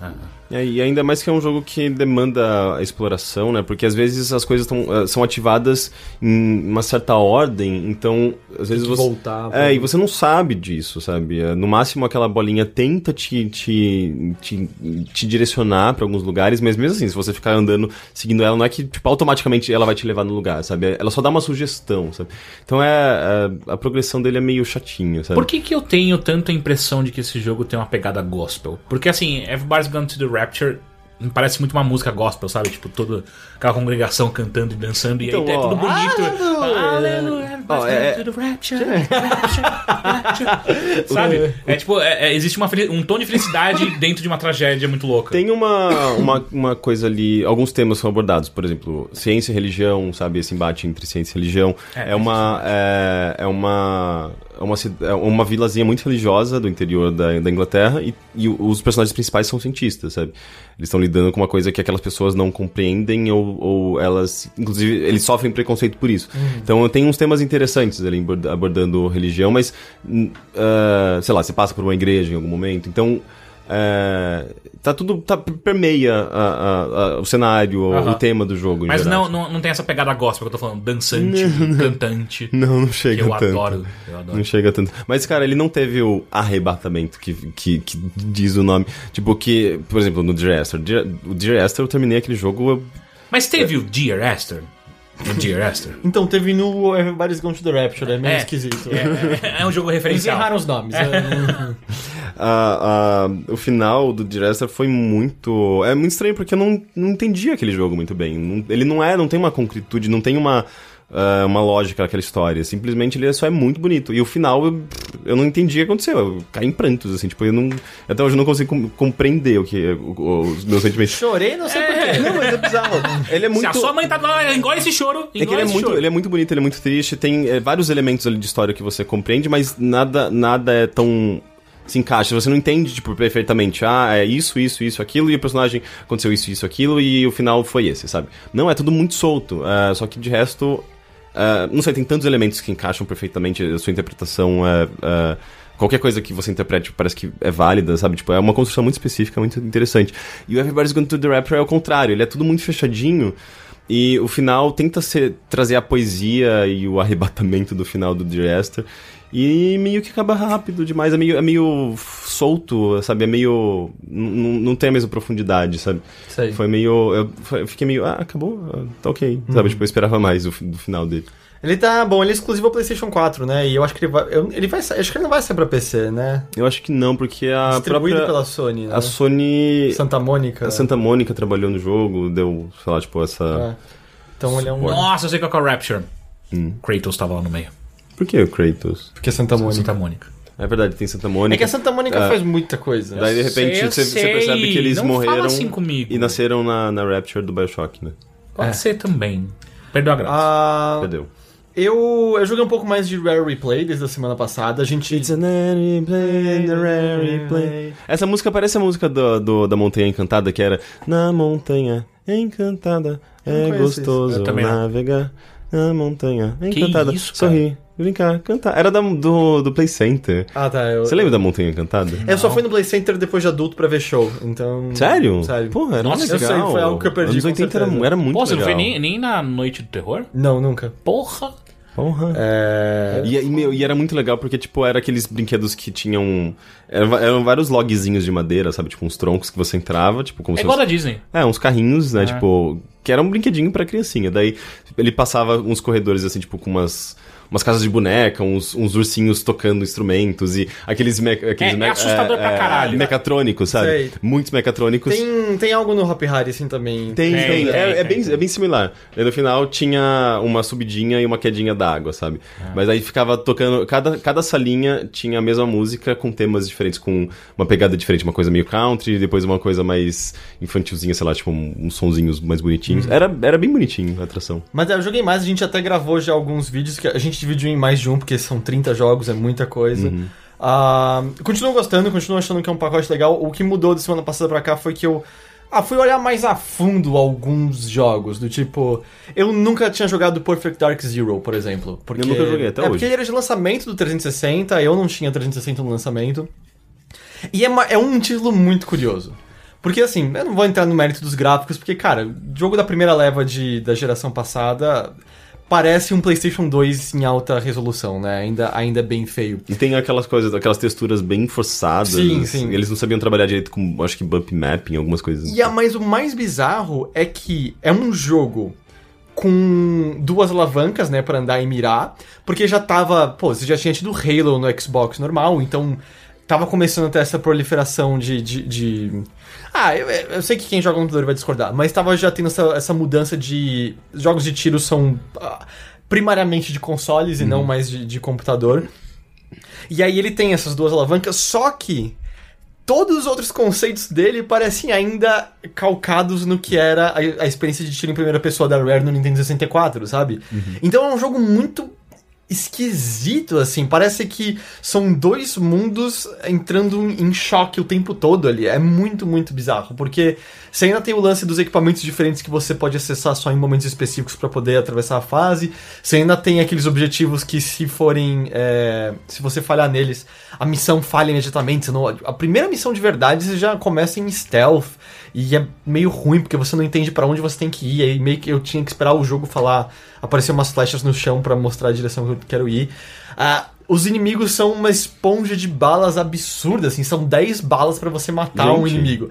O que na época... Eles são personagens humanos, né? Geralmente a gente tá acostumado com uma coisa meio tentativa de ser realista de Call of Duty. E acostumou muito, assim, porque onde você espera que não vai precisar de uma bala?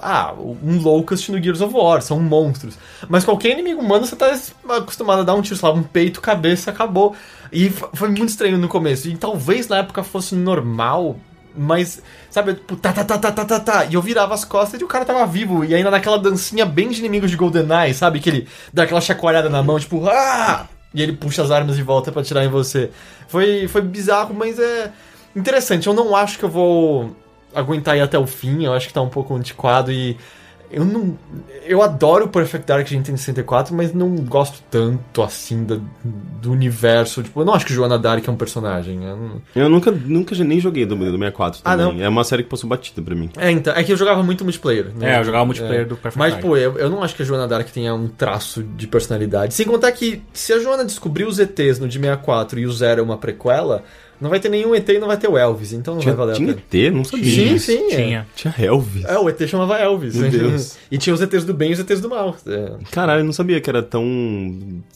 Ficção criativo. Não, ficção científica. Total, eu achava que era espionagem só. São os dois. É espionagem com teoria da conspiração de Área 51 e tal. Sim. Então, primeira ou segunda fase de 64, você tava indo resgatar um cientista.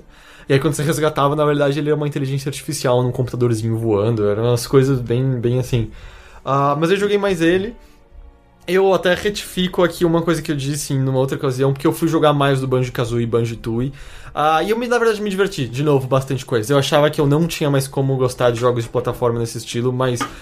foi legal ainda, especialmente o Kazooie, que eu tenho tudo decorado já daquele jogo. Olha, se eu conseguir achar... Das duas primeiras fases. Se eu conseguir adorar o Donkey Kong 64, sabe, tipo, me adaptar àqueles controles, mas de repente começar a ver sei lá, um puta valor naquela experiência que é tão rara atualmente. Eu acho que Banjo-Kazooie e Banjo-Tooie que são mais bem resolvidos, eu acho que eles são bons. Onde só tem algumas coisinhas estranhas. Pra você poder abrir os documentos históricos lá, os vídeos de making off, pequenos documentários feitos na Rare, você tem que preencher umas cartelas com carimbos, que são basicamente... Cada carimbo é uma conquista dentro de cada um dos jogos lá. Os jogos recentes, que saíram pra 360, cada conquista é equivalente a uma conquista... a um número de pontos de achievement daquele jogo. Então alguns, tipo Banjo-Kazooie Nuts and Bolts, eu já tinha basicamente todos, porque eu joguei muito esse jogo. Alguns é um pouco chato. Perfect Dark Zero, na campanha solo, é uma conquista pra cada dificuldade terminar. O resto tá tudo no multiplayer. Nossa! Então é meio assim, eu até posso botar uns bots e ficar jogando, mas que chato. eu não vou querer. E aí pra mim parece meio...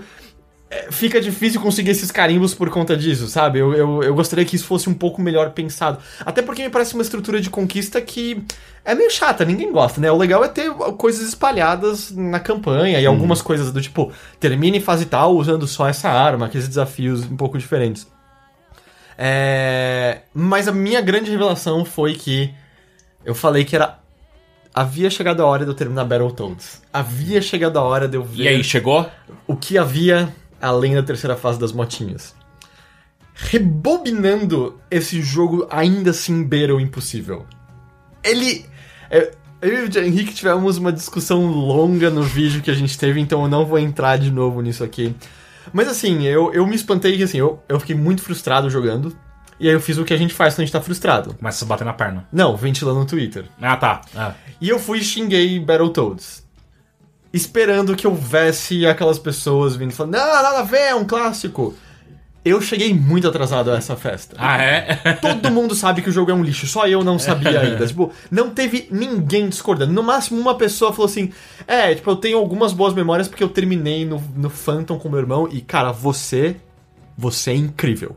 Porque você terminou esse jogo no Phantom, aliás, qualquer um ouvindo isso aqui, você terminou esse jogo no Nintendinho ou Phantom, você merece uma medalha, tipo, campeão dos videogames. Ou ser presidente, um dos dois, eu não sei. Não, mas eu queria ler sobre, tipo, o desenvolvimento desse jogo, qual era a intenção dos desenvolvedores, porque imaginou que, assim, naquela época, você tinha... Os jogos, eles costumavam ser um pouco mais difíceis do que o normal, Battletoads era, tipo, muito mais elevado do que a média, e eu acho que, tipo, talvez fosse essa coisa de... Vamos fazer um jogo pra ninguém terminar, e quem terminar vai ser, tipo, uma coisa lendária, sabe? O lance, assim, a dificuldade... Acho que a gente pode concordar que existe dificuldade ruim. Existe dificuldade que é mal... É injusto. É design mal feito. A dificuldade de alguns trechos do Battletoads é basicamente igual aos jogos da LJN, que eram jogos quebrados e tal. Porque, por exemplo, tem coisas que ou você sabe de antemão o que tá vindo, ou você morre. Então, ou seja, rebobinando, eu conseguia rebobinar... Bom, a gente no vídeo sofreu rebobinar no passado das montinhas. Mas é porque, tipo, rebobinando você não tem mais controle de nada, porque, tipo, você perdeu... E tava mais difícil. Tem uma questão de timing. Tava mais difícil, tava em dois. Mas se você tá no timing correto, você até consegue. Mas tem uma fase do fogo em que, assim, ele acelera e você tem só espaço suficiente pra moto passar. E se quando você passa de uma barreira de fogo, você imediatamente não começa a mover em direção à próxima passagem, você morre. E a primeira vez, não há tempo pra isso, entende? Do tipo, você não tem como ver a barreira e começar a mexer. Você tem que morrer pra aprender Pra aprender uma vez. Lá, você tem que ir pra cima e é basicamente na base da decoreba. Teve uma outra fase que você tá descendo um poço. Eu comecei descendo a primeira vez na calma ali, de boa. A do segunda fase? Não, é uma outra. E as fases as fases são muito parecidas, assim. Visualmente um jogo bem feio, eu achei, assim, mais pra frente. Do NES, né? Mas digo, eu sei que você acha criativamente ele bonito, eu achei que mais pra frente... A versão de Mega Drive que eu jogava, eu achava bem bonito. Porque, olha, você tá descendo, de repente passa um rato correndo por você. Que porra, foda-se. Fui descendo calmo, porque tem um gás que sai da parede que se te pega, você morre numa só, tira os 6 pontos de vida de uma vez, porque todo mundo adora, né, coisas que te matam numa só. De repente, explode uma bomba e eu morro. Que porra é essa? Não tô entendendo. Aí eu comecei a correr atrás do rato. E tem uma bomba no fundo. E a ideia é que você tem que chegar na bomba antes do rato e bicar ela, porque senão o rato explode a bomba e você morre. Você tem que fazer isso 3 ou 4 vezes... Rato suicida. Você tem que fazer isso 3 ou 4 vezes seguidas na fase. Caralho. A última vez, rebobinando, eu consegui chutar a bomba com uma vantagem de meio segundo. Porque era nível assim, começa a ter... começa a ter uns buracos no chão e eles fazem um caminho. Então a ideia é que você tem que cair e controlar a sua queda no ar pra você não encostar em nenhum chão. Porque você encostou em um deles, você já perdeu mais tempo do que você pode perder. Então, rebobinando e fazendo uma queda perfeita, eu cheguei em meio segundo antes. Então, tipo, uma pessoa jogando de verdade com game over, eu teria esmagado esse controle contra a parede. Sem poder rebobinar o jogo. E meio que... Sei lá, dependendo de revistas, né? Porque eles não tinham internet, não tinham... Não, e outra, você tem um jogo no ano pra você comprar. Você decide comprar Battletoads. Então, mas aí que tá. Você vai jogar esse jogo residencial até você terminar. Então, só que você imagina a frustração do moleque, cara. Não, mas ele pode se dedicar pra... É um jogo que demanda dedicação. Eu não sei. Não, peraí. Aprendizado e dedicação. Calma. Não é dedicação isso chama-se sadomasoquismo. Então, tudo bem, mas a criança... bem diferente. Mas sadomasoquismo pode ser legal. Não, mas é uma questão de dedicação sim, porque você aprende, você vai melhorando no jogo como qualquer outro jogo, pode ser o jogo mais difícil do mundo. Se você se propõe a jogar aquilo, você vai melhorar, pra você vai ficar quase que tipo no nível... Mas só que melhorar... mas só que melhorar pressupõe que você tá ficando bom em alguma coisa, e ficar bom no pior jogo do mundo não é necessariamente bom. Não, mas naquela época não era considerado um jogo pior. Ele sempre foi considerado um jogo muito difícil. Ele foi, mas assim, quem gostava eram as crianças, adultos já odiavam aquele jogo. Qual que era os reviews daquele jogo, né? Sei lá, cara. Isso é importante, é critério. Não, critério daquela época, mas a perspectiva dos anos época. 90... O que a gente consegue tirar deles? Eu quero ver qual pra gente ter uma noção do que as pessoas classificavam como bom e ruim, porque, tipo, é muito diferente, sabe? 20 anos atrás. Exato, é muito diferente. Então você pegar reviews de 20 anos atrás e comparar com o que a gente acha agora, não faz o menor sentido. Lógico que faz, porque a gente tem uma noção do que era aceitável enquanto dificuldade, enquanto desafio, dificuldade é a mesma coisa, mas enquanto game design, sabe? Tipo, eram outros filtros. A gente já não chegou na conclusão que o game design é uma bosta? Mario já existia nessa época, Double Dragon já existia nessa época. Mas são jogos completamente diferentes. Double Dragon é a mesma coisa. São propostas diferentes. Não, Double Dragon é um beat'em up. A diferença é que eu também descobri que Battletoads é muito mais fases de veículo do que beat'em up. São poucos os bichos que você soca mesmo e tal. Sim, tipo... e os chefes são chefes difíceis. Se considerar as 3 fases que todo mundo jogou, que é a primeira, a segunda do poço e a terceira da moto. Menos da metade ali é beat'em up. A segunda é beat'em up ainda. É beat'em up descendo uma corda. Mas tem uma mecânica própria aquilo. Mas tudo bem. Até a Tartarugas Ninja tinha a fase que você tava no jatinho na água e tal. Mas ainda é beat'em up. O lance é que as outras são só veículo. O jatinho na água era idêntico. Ele continuava batendo com e aí, tipo, passei da porra do rato. E pelo que eu sei, a galera que termina usa Warp Zones. Sim, é uma na fase de motinha, né? Você acerta bagulho certo. É mais difícil você não pegar o Warp Zone do que pegar. Eu me lembro... É impossível não pegar aquele Warp Zone, é muito rápido, né? Eu me lembro que na revista... Porque, tipo, eu jogava esses jogos usando revista. E era, tipo, depois de uma parte X, você tinha que contar, eu acho que 11 daquelas paredonas que entravam na sua frente, que era a mais intensa, tipo... E daí, tipo, na 11ª você tinha que bater na de baixo intencionalmente. Só que era, tipo, meio que... 1, 2, 3, 4, 5, 6, 7, 8, 9, 10... Mas é que tem uma coisa também no Battletoads original. Se você não pegava esse Warp, você não terminava o jogo porque essa fase era bugada e não dava pra terminar. Mas isso é a versão de NES, na versão de NES, Entendi. Eu não sei se de Mega Drive também era, de NES era. Não é possível. Era possível. Tanto que eles avisaram que eles arrumaram nessa versão do Rare Replay. Mas tem um outro Warp, e eu não sei se essas fases que eu passei estavam lá. Porque o que aconteceu? Eu passei da porra do rato da bomba pensando, agora... Era a penúltima fase, eu acho que eu tava. É uma fase que envolve você estar num cortador de pizza, andando por uns caminhos específicos que fazem curvas de 90 graus. Então o que acontece? Se a fase tá reta, você aperta pra frente pra acelerar. Quando chegou na curva, você tem que apertar outra direção rapidamente. Isso de carrinho também? É uma cortadora de pizza onde você tá em cima. Mas é um carrinho. É um carrinho. E tem uma bola de luz seguindo você. Quando você faz a curva, você ganha... Everybody's going to the rapture. Você ganha um pouco de velocidade. Na reta, a bola é mais rápida que você. Então você tem que apertar nas direções certas, sem perder tempo pra conseguir tomar a distância da bola, porque vai ter trechos de uma retona, ela vai alcançar e vai te matar. Não, eu desisti nesse ponto. Não havia como. Porque, especialmente quando eu chegava lá na frente, ela me pegava, eu falei, deixa eu rebobinar. Não existe nenhum feedback do jogo sobre se você apertou o melhor possível a curva ou não. Então eu não sabia se eu já tinha errado lá atrás, porque esse jogo tem isso. Tipo, ele deixa você ir pra frente, mas mesmo na real você já perdeu o timing lá atrás e não tem mais o que você fazer. O fase do rato é exemplo disso, assim. Então eu não sabia mais se tinha alguma coisa que eu podia fazer. E eu falei, quer saber, é aqui que eu sou derrotado por Battletoads. Mas pelo menos eu aprendi, a nossa infância foi uma mentira. Existem jogos que envelheceram. existem jogos que a gente não sabia melhor. Battletoads, a gente não tinha aparato crítico. É um jogo ruim dos pés às cabeças, é um jogo quebrado dos pés à cabeça, assim. Pode falar. Não façam um novo Battletoads. Battletoads não merece. Mas não tinha... Ele é um personagem no Killer Instinct. É verdade. Não, e ele Rash. O Rash é um personagem no Killer Instinct. E tem no Shovel Knight. Mas beleza, vai poder matar eles do Shovel Knight. É isso que eles merecem. Tipo, existe um motivo pelo qual a gente lembra até hoje das Tartarugas Ninja e não dos Battletoads. Eu lembro muito dos Battletoads. Você não destruiu minha infância, tá? Eu não quero... Não, pode viver com as suas mentiras, você vai ser mais feliz assim. Minha barreira tá permanecendo em pé ainda. Tudo bem. Ela rebateu. Eu vou deixar... E voltou tudo pra você, esse monte de ódio que você tá jogando. Pode ser. Eu gostaria então que um dia você sentasse e jogasse Battletoads de cabo a rabo. Eu nunca tive intenção de terminar Battletoads. Essa é a questão. Pouco, né, sobre o jogo também. Eu me divertia e acabava, sabe? Tipo, eu me lembro de vários momentos, inclusive, que eu joguei Battletoads com um amigo meu. Meu ponto é... Tipo, que morava na minha rua e depois se mudou. E, tipo, eu acho que possivelmente os melhores momentos da gente junto foi jogando Battletoads. Então o melhor tá chegando pra você ainda. Porque se Battletoads foi o que eu ouvi de bom até agora... A gente não tinha intenção de terminar, a gente dava game over e parava. Mas eu vou dizer, no vídeo o Rick se divertiu. Sabe por que ele se divertiu? Porque ele me matava toda hora. Então tipo, eu falei, olha aí que merda ele. Eu tô me divertindo. O Rick está me matando, eu sei. Porra! Não, mas eu não tava fazendo isso intencionalmente, era de vez em quando. Tipo, eu vou deixar a audiência julgar. O meu ponto, só pra finalizar, é que nós, como sociedade, evoluímos. Por nunca termos feito um novo Battletoads, estamos num lugar melhor. Ok. Justo. Eu não sei, eu não joguei, mas eu não passava da fase da motinha. Isso diz muito. Inclusive, falando de Double Dragon, tinha o Battletoads com Double Dragon, mas que não era bom esse jogo. Eu gostava bastante. Double Dragon era bom até o 2 só.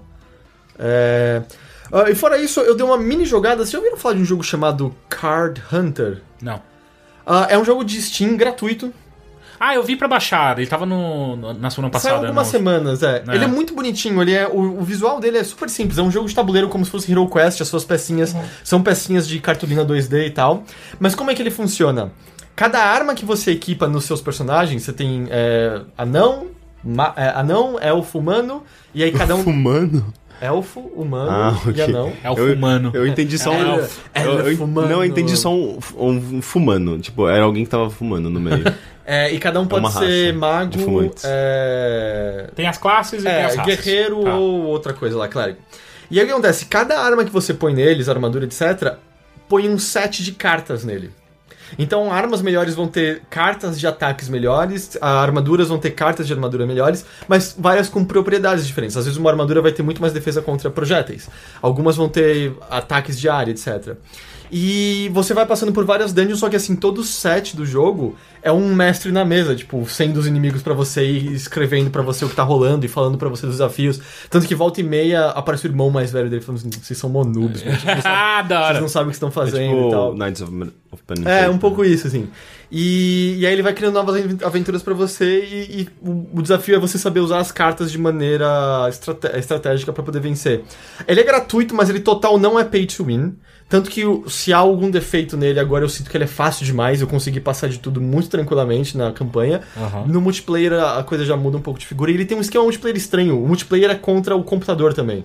Só que você fica ranqueado melhor contra outras pessoas. Você nem joga junto com outras pessoas? Pelo menos eu não encontrei essa opção. Assim, eu entrei no Ranked Match e eu tava lutando contra o computador. Entendi. E onde que entra a microtransação dele? Ele tem expansões. Então tem mais dungeons se você quiser comprar. Legal. E é caro? $20 cada uma, eu acho. Meio caro, um pouquinho, talvez. É que depende do quanto você vai querer. $20 é bem caro, caralho. Pra gente hoje em dia, né? Mas mesmo assim, $20 é o preço de um jogo. Mas o jogo base é de graça, né? Mas é uma dungeon, se for um pacote... Não é uma dungeon, é um setzinho com novas... Pensei que era uma dungeon a mais. Não, é um set com novas fases. Com novas cartas. Novas cartas, novos itens, e ele vem também com pedaços de pizza, porque isso é legal, a moeda que você compra com dinheiro de verdade são pedaços de pizza, que ele pedindo pra comer enquanto joga e tal. Porra, isso é muito bom. É bem legalzinho. Aí eu recebi uns códigos, eu recebi o Basic Pack, que vem com algumas coisinhas a mais, e é o primeiro pacote de dungeons. Mas assim, por exemplo, eu joguei umas 4 horas, eu tô no level 5. E o primeiro pack de dungeon é level 20. Então você tem bastante coisa pra fazer no pacote normal antes de sequer ser viável pagar. E o que você ganha pagando é que você pode abrir uns baús de maior raridade pra vir uns itens mais ferrados, e você também vira assinante por um número X de dias. O que significa ser assinante? Toda vez que você termina uma dungeon e você vai coletar o loot, você ganha um item a mais de pelo menos uma raridade igual ao que veio naquele pacote. Então você tem uma chance de ganhar um item raro ou épico a mais, por exemplo. Então, assim, é legal porque você vai poder ganhar coisa a mais, mas completamente desnecessário. Dá pra jogar o jogo base só com isso. Eu achei bem simpático. Eu quero fazer um vídeo dele depois pra dar uma olhada. Eu achei o visual dele honesto, sabe? Não é o jogo mais bonito do mundo, mais honesto. E, de novo, é um jogo gratuito que não é cuzão. Não tem propaganda te enchendo o saco. Não tem pelo menos até a parte que eu cheguei, não tem um pico de dificuldade absurdo, súbito. Não tem funcionalidades fechadas. Eu achei ele legal, assim. Eu achei interessante. E é isso. Vamos dar uma olhadinha nas notícias. Vamos.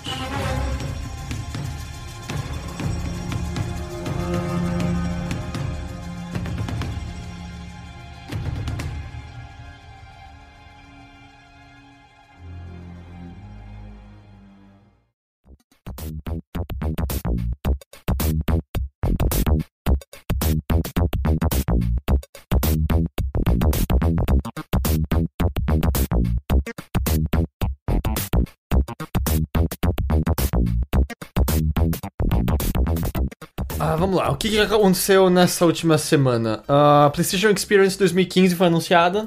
E aí? Vai rolar em São Francisco dessa vez e vai ter junto dela a Capcom Cup, que é uma fase do Campeonato Mundial, né? É uma fase pra seeds do Campeonato Mundial. Eu achei curioso a mudança. Foi em Nova York, não foi ano passado? Acho que sim. Me parece... Não lembro. Basicamente, a gente vai trabalhar no fim de semana em dezembro de novo. Mas eles sempre mudam. Essa é a segunda vez que tá rolando. É que tem um Holiday Preview, ou tinha pelo menos, talvez tenha virado isso. O Holiday Preview era basicamente isso também. Mas a PlayStation Experience, a primeira vez foi ano passado, que foi muito legal, lembra? Teve bastante novidades, bastante coisas legais. Acho que Until Dawn foi lá, não foi? Não, Until Dawn foi na Gamescom do ano retrasado. Falando nisso vai sair, né? É verdade. Não essa semana. Não, nem semana que vem ainda. No final do mês. Final do mês. Mas foi bem legal no passado. Lembra que eu saí muito animado. Teve muitas coisas. Mas é novidade, né? Tipo, meio que as coisas mais legais provavelmente vão ser os anúncios. Então, a gente só vai saber quando. E a impressão que eu tive é que a Sony não teve mais coletiva na Gamescom por conta da PlayStation Experience, provavelmente, né? E até porque faz sentido, porque é um ponto quase tipo a cada 6 meses, né? Teve 3 PlayStation Experience, então dá uma... É quase como se fosse um Nintendo Direct delas, né? Porque você consegue falar com os fãs diretamente, porque mesmo esquema, ingressos estão à venda pra quem tá lá pra poder jogar as coisas, etc, etc. Em seguida, vocês viram que conseguiram novas maneiras de ativar o Homebrew Channel no 3DS? Sério? Eu vi por cima, pelo YouTube, né? O aplicativo do YouTube. Primeiro, tinham descoberto através de um jogo chamado Ironfall Invasion. E aí a Nintendo removeu esse jogo do eShop, não dá mais pra comprar. Foi ano passado, não foi? O Ironfall eu não tenho certeza, foi? Acho que foi ano passado. Não, ano passado não foi aquele Ninja Kill? Isso. Ironfall acho que foi recente. E aí agora foi através do aplicativo do YouTube que tem um diferencial, né? É gratuito. Então, as pessoas estavam comprando os jogos pra ter acesso e esse aí é gratuito. E pelo menos eu fui verificar logo hoje, depois de ver a notícia, e tava no eShop ainda, o aplicativo do YouTube.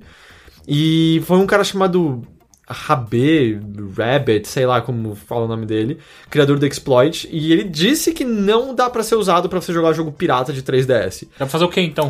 Você pode jogar emulador, por exemplo, do Super Nintendo no 3DS e tal, e você pode usar ele pra desbloquear a região e jogar então jogos de outros lugares do 3DS. Isso é da hora. E aí... Eu não me oponho a isso, porque eu acho trava de região um saco. E outra, você tá dando dinheiro pra empresa de qualquer maneira. Você só quer comprar os jogos que você quer. É tipo Netflix. Eu só entendo de vez em quando são distribuidoras diferentes em regiões diferentes. Porque aí mas de qualquer maneira, no final, o dinheiro vai pra quem tem que ir. Não, porque a distribuidora também tem que ganhar dinheiro com a distribuição do jogo. E aí, por exemplo, foi com o jogo de luta do Persona. Porque na Europa, eu acho que não era a Atlus, se eu não me engano. Tipo aqui, por exemplo, Mad Max tá chegando... Mad Max não é um bom exemplo. Mas a Warner traz bastante coisa, por exemplo. A Warner não ganharia dinheiro aqui, quem ganharia é só diretamente a produtora. Seria algo assim, eu não vejo tanto problema assim. Eu acho que é ruim, mas não é tão problema. Não é um problema do consumidor. Eu sinto. Tipo, o consumidor tem que ter acesso ao produto. Se você não acha outros meios, aí a natureza acha um jeito, é o homebrew e a YouTube. É natural. É natural. Veio pela própria natureza, assim, criado do nada, from thin air. Eu não sei se vocês viram também isso, mas os fãs de Witcher não estão contentes com o suporte a mod de Witcher 3. Por quê? Ele foi lançado finalmente, mas as ferramentas são bem limitadas e muito mais limitadas do que as que haviam no Witcher 2. É mais uma coisa de você poder trocar texturas e poder criar alguns modelos e poder mudar parâmetros de armas. Que, cara, a galera da cena de mod já conseguia fazer isso se eles quisessem, era só cavocar os arquivos e tal.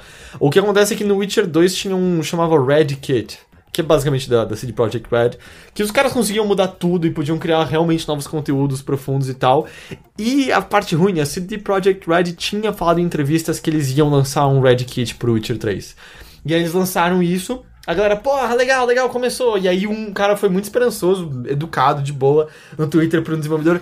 Pô, muito bom, é isso aí, mas e aí, quando é que saiu o negócio completo? Eles, não, esse é o completo. E aí a galera, porra, não, aí é foda. E eu achei esquisito, achei peculiar, assim, da parte deles. Será que eles não pretendem liberar posteriormente? Eles disseram que não tem planos no momento.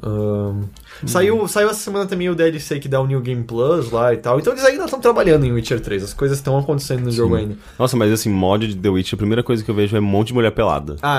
Porque, meu, já é um... Isso não é um jogo, não é um jogo normal. Já é porque é que tá. Eu digo, tipo, nas vilas, andando, tipo, as peladonas na vida. É que são porque, os modelos prontos já, né? E assim, tipo, todas as mulheres quase já são, tipo... Se bem que não. O The Witcher 3 eu via... Sei lá, tipo, você anda nas vilas comuns, assim, tem umas mulheres feias, ou umas pessoas feias, na verdade, em geral, não tem?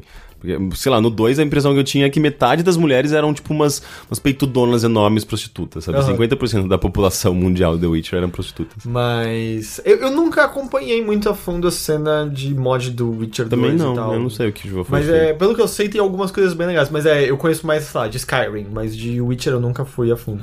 Mas eles estão meio descontentes no momento com isso. Que mais? O Twitch resolveu jogar Dark Souls. Não sei se foi uma boa ideia. É genial e estúpido ao mesmo tempo, né? Então, porque tem coisas muito básicas que não vão funcionar, né, com Dark Souls. Eu acho que não vai passar de nenhum chefão, acho muito difícil. Porque, assim, a única maneira de funcionar seria se os specs do personagem tivessem totalmente pra esquiva, ou seja, eles teriam que se coordenar pra poder evoluir, pra ter stats pra isso. E aí eles também teriam que conseguir fazer esquivas perfeitas em chefes. Porque não dá pra deixar o escudo levantado, né, durante o Twitch. Então... Só se todo mundo ficar mandando um, sei lá, R2, né, só um R1. R1, aí ele ia ficar com o escudo levantado. Caralho. Foi mal. Mas eu não consigo ver muito como, assim. Foi muito engraçado o começo, porque eles não conseguiam sair do asilo. Eu acho que eles estão no asilo ainda. Eles estavam rodando, dando umas roladas na parede, né? Eu não percebi. Sempre quando eu entro eles estão fazendo isso, tá muito chato. Pois então... eu também senti isso, não teve... Foi engraçado, tipo, que ideia louca. E aí, de repente, foi meio... isso não vai pra lugar nenhum, né? Você vai parar aqui. Eu não vi nenhum inimigo até agora. Porque é muito difícil funcionar fora de coisas de turno, né? Eu sei que, assim, eles terminaram, acho que Metal Gear, mas mesmo... Sério? O primeiro, né? Mas mesmo Metal Gear é mais tranquilo do que um... Eu acho que Dark Souls deve ser o pior exemplo de todos pra isso. Eu também acho que... então, foi só pra... Foi engraçado pelos, sei lá, os 10 primeiros minutos. Tipo, que engraçado. A gente deu um nome ao personagem... Host alguma coisa. A gente deu umas roladas na parede e ficou as travas de boletária. Boletrava. Mas enfim, tá rolando lá. Fora isso... Eu acho assim, sério, se eles matarem um chefão, eles têm que parar de jogar e, tipo, é a vitória. Acabou. É a vitória do mundo. Eu acho que não vai acontecer. Não vai acontecer, né? Não tem como. Porque além de tudo, tem o delay, sabe? Eu acho que é a pior parte pra você colocar no Dark Souls, que é o delay da porra toda. Lance assim... Qual é a palavra? Não é estatisticamente que eu quero. Existem as chances de, sem querer, os inimigos tomarem um padrão e a cadeia de comandos dada for sem querer a perfeita pra que a dança exista e esquive de tudo e bata. Sim. Mas as chances são mínimas. Mínimas. Eu acho que é no mesmo nível... As chances são mínimas pra um inimigo, imagina pra todos os 500 inimigos. Eu acho que entra naquela mesma conta do...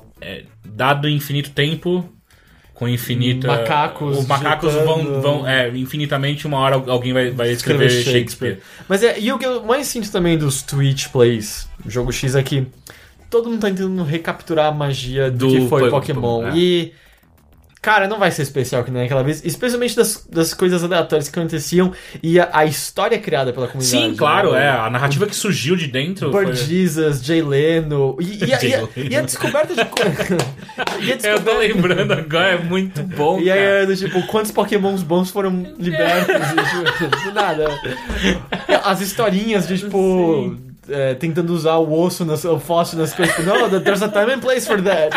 Tentando usar. Ou mesmo a descoberta de coisas que eu nem tinha ideia. O False Prophet. Mas o All Terrain Venomoth. Que lembra que tipo, tinha. ATV. Existia aparentemente aparentemente na luta contra um Pokémon psíquico, como ele era inseto, ele só tentava usar o ataque que seria super efetivo contra inseto, mas era só um ataque de defesa, então ele não causava dano nenhum nunca, e aí o All Terrain Venomoth destruiu, e foi épico o negócio, todo mundo torcendo pra... ATV era o novo Jesus, cara. E todo mundo falou, puta, é a luta contra o rival, não vai acontecer nunca, e aí foi incrível do nada, e era uma sensação esquisita, porque eu realmente todos nós estávamos jogando, nenhum de nós estava jogando. Porque eu realmente cheguei a ligar a TV no meu quarto e deixava tocando, eu assistindo aquela porra. E eu liguei, e eu fiz isso logo no dia que ele ficou naquele maze que ele pisava num quadradinho e rodava e voltava. Team Rocket, aquilo demorou tanto tempo. Foram 2 dias, acho que ali dentro. Foi foda. Mas foi incrível, foi muito bom. Sim. Acho que não tem como voltar aquilo. Resident Evil Remake 2 vai acontecer. Um cara, eu esqueci o nome dele, ele era um programador do primeiro Resident Evil, ele tá na Capcom há um tempão. Ele já tinha feito umas pesquisas via Facebook, perguntando às pessoas, ouvi dizer que vocês têm interesse num remake de Resident Evil 2, e a Capcom anda assim no negócio de refazer sucesso do passado. Obviamente teve uma resposta positiva e o jogo vai ser feito. Só que eu achei curioso, assim, porque foi um anúncio de que o desenvolvimento irá começar. Então, puta, não existe nada dele ainda. Como é que é? Eles estão na camiseta dele. Eles estão se focando no Resident Evil 0 e provavelmente eles vão anunciar. Se tiver seguindo o padrão de um Resident Evil remake por ano, vai ser só 2017. Porque assim, o Resident Evil 0 é refazer o up-res ou refazer algumas coisas, mas de uma base pronta. Eu acho que eles vão fazer um remake mesmo, não é um remaster. Mas e o Resident Evil... exato. E o Resident Evil 2... Tipo, o remake do Resident Evil 1 tinha mudanças fundamentais em relação ao primeiro. O 2, em escopo, já era um jogo muito maior, né? Porque a gente tá falando de campanha entre Claire e Leon. De campanhas diferentes. E campanhas diferentes, e aí o lado B de cada um, que também tinham diferenças, com o Mr. X seguindo e tal. Era um jogo bem grande pra padrões de survival horror e tal. Mas ainda assim os cenários eram compartilhados entre os personagens. Não sei se era tão grande. É um jogo que você consegue terminar em umas 4 horas. Não, depois que você sabe o que você tá fazendo. Mas eu lembro de ficar impressionado, assim, havia... Sim, muitos cenários compartilhados. Mas eu lembro que, por exemplo, quando eu abri o jogo B da Claire, eu esperava que fosse um minigame só, sabe? Não, era basicamente uma campanha inteira mais ali rolando e com... o Mr. X era um vilão melhor do que qualquer vilão que tinha na campanha principal. Mas era assim, muito mais legal que o William Birkin. Ainda assim, tipo, era tudo na base do primeiro jogo, entre aspas. Sim, eu entendo. Mas digo, era massivo, sabe? Em escala era muito maior. E, se for fazer um remake, eu espero um trabalho foda que nem o remake do primeiro. Então, sei lá, eles botam Crimson Heads no Resident Evil 2, porque era meio difícil retornar alguns lugares, sabe? Não era um ambiente que você ficava tanto nas mesmas áreas como a mansão. O que é Crimson Head? É o que tem no remake, que quando o zumbi morre, se você não explode a cabeça ou taca fogo nele, ele volta mais forte e tal. Entendi. Então, você põe Crimson Heads, você muda a estrutura. O Resident Evil Remake 1 tinha um inimigo inteiro a mais, que era mais ou menos como o Mr. X, a Lisa, que perseguia em alguns lugares. E a gente tá falando daquele que é provavelmente o melhor Resident Evil pré-Resident Evil 4, como né? Assim, provavelmente. É que eu gosto muito do primeiro, bastante. Porra, mas o 2 é muito melhor, meu Deus. É que acho que o primeiro teve pra mim o impacto, sabe? Pode ser, primeiro. Mas assim, é muito bom, tá no panteão dos melhores. Então, tipo, você não pode cagar, sabe, com isso. Você não... Resident Evil 6 é uma merda? Mas foda-se, é um novo, tá ligado? Errou, tropeçou, acontece. Mas, tipo, o 2, você não quer que o 2 seja ruim. E a outra coisa, junto disso, você faz esse remake no estilo isométrico antigo, ou você tá com uma câmera em cima do ombro, estilo 4, ou como aquele remake que os italianos estavam fazendo? Não, se ele fizer isso... Eu não sei, eu realmente não sei. Eu acho que eles vão fazer tipo igual eles fizeram no primeiro, né? Que você pode até escolher a maneira de movimentação. Mas é que o primeiro eles deixaram assim porque já era assim. Já era assim, era um remaster. Então eles vão fazer do zero. Exato, porque o remake já tinha esse esquema. Então eu realmente não sei. Eu não sei qual é. Eu não tô dizendo que eu acho que um é o melhor ou o pior, eu tô dizendo que eu acho que é uma problemática que eles vão ter que parar pra pensar sobre que caminho fazer. Eu já tenho um pé atrás com remakes em geral, eu não sou fã de remakes. Tem que ver isso aí, né? Mas eu acho que no caso dele é válido porque é um jogo tão antigo e de certa forma não tem como você jogar atualmente facilmente. Eu acho que até tem, sei lá, PlayStation 4, no PlayStation 3 roda jogo de PlayStation 3 1. Tem jogos do PlayStation 1. Mas, sei lá, o videogame do momento é o PlayStation 4, sabe? Então é meio complicado. Assim. O acesso a esse jogo é meio difícil. Eu entendo, mas eu sou contra a ideia de ficar resgatando o passado. Eu acho. Vamos criar novas experiências tão boas quanto Resident Evil 2. Não ficar. É por isso que eu sou contra o remake do Final Fantasy VII, etc. Mas enfim. E por último, Divinity Original Sin 2 existe? E tá no Kickstarter. Ele já está no Kickstarter? Ou tá pra entrar no Kickstarter.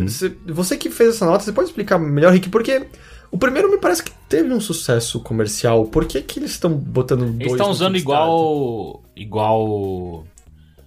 pra sentir água, não é? Segundo eles estão utilizando o Kickstarter... porque assim, boa parte do jogo ele já tem um financiamento. Eles estão fazendo a mesma coisa que todo mundo tá fazendo pra foder o Kickstarter. Tá fodendo o Kickstarter? Eu acho que não tá fodendo o Kickstarter. Eu acho que tá destruindo o que tá crescendo, inclusive. Não tem nenhum dado que mostra que tá crescendo. É uma plataforma que inclusive, eles abrem esses dados. Não, mas eles nunca não falam. Agora o Kickstarter está numa crescente. O que eles mostraram, na real, o que as pesquisas mostram é que você tem menos jogos sendo financiados e os que são financiados com um valor bem menor que antes. Tanto que o financiamento do Mega Man Legends lá, o Red Ash, é um fracasso completo. Voltou. Não, mas eu acho que... Voltou pro Kickstarter agora, hoje. Tô zoando. Não tô zoando.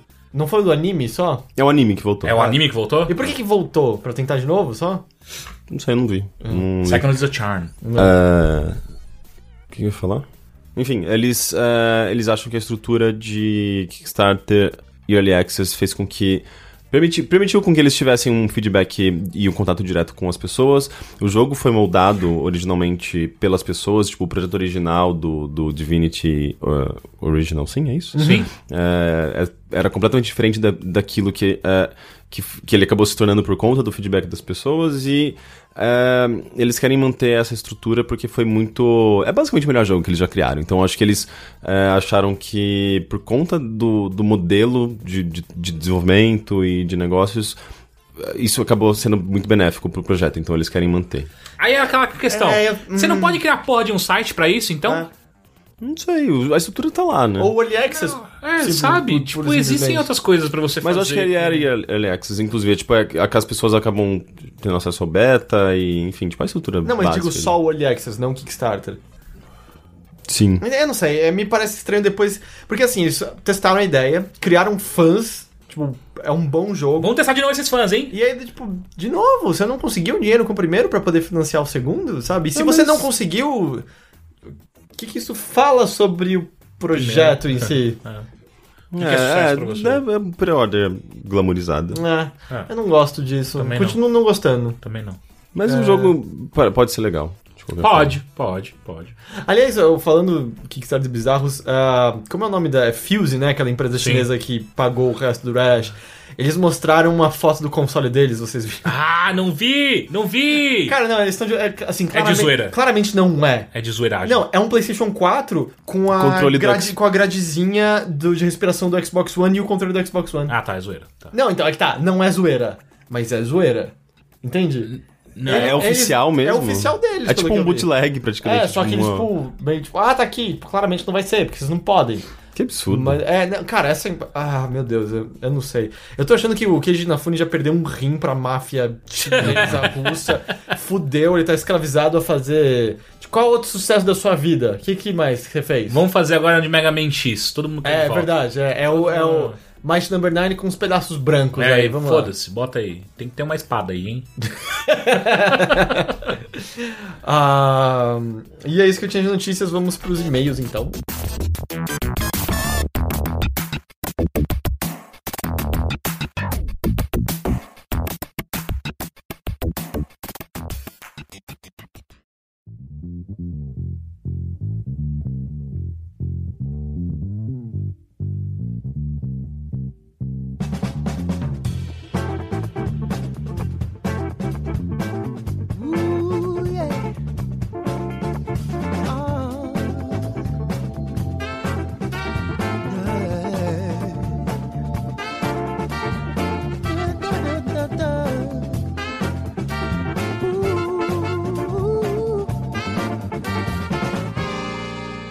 Lembrando que você pode enviar a sua pergunta para o endereço mothership@overloader.com.br. Seria bom que você o fizesse, porque senão em breve não tem mais e-mail para ser lido aqui. O primeiro e-mail vem do Carlos Quinhões. Ele diz o seguinte: boa tarde, galera do Overloader, sou o Carlos Quinhões, Carlitos, para os íntimos, arquiteto e moro no Rio de Janeiro. Assim como séries deixam saudades após uma temporada final, algum jogo deixou vocês tristes por ter zerado e chegado ao fim de algo muito bom? Lembro-me que Shadow of Mordor foi um jogo que me deixou aliviado e saudoso após o término. Aliviado, pois no final tudo parecia ficar repetitivo e eu começava a ficar cansado. E saudoso, pois eu realmente aprendi a me movimentar e desfrutar daquele mundo aberto e bem amarrado e sabia que dificilmente eu veria outro parque de diversões como aquele. Não, eu odeio ficar repetindo as coisas. Próxima pergunta. Sério mesmo? Você não... não, eu não gosto. Tipo, acabou o jogo, acabou. Valeu. Não sei, eu tive jogos que acabou e meio tipo, sério que eu não vou mais ter você na minha vida agora por um tempo? Não, nunca aconteceu. Tipo, Persona 4 com certeza teve isso. Não. Eu não me recordo. Pelo menos assim, das minhas últimas experiências, eu não me recordo muito de. Gente, tem mais experiências pra gente experimentar. Isso eu sou super. Eu sei, mas é que sabe quando você tá tanto tempo com algo que, tipo, tava tão bom, eu queria mais. Não. Eu tô tanto tempo com alguma coisa, eu quero só uma coisa nova. Especialmente jogos maiores, do tipo o Witcher 3 e o Dragon Age Inquisition. Eu tive isso. Tipo, o Dragon Age Inquisition, quando eu acabei, foi meio...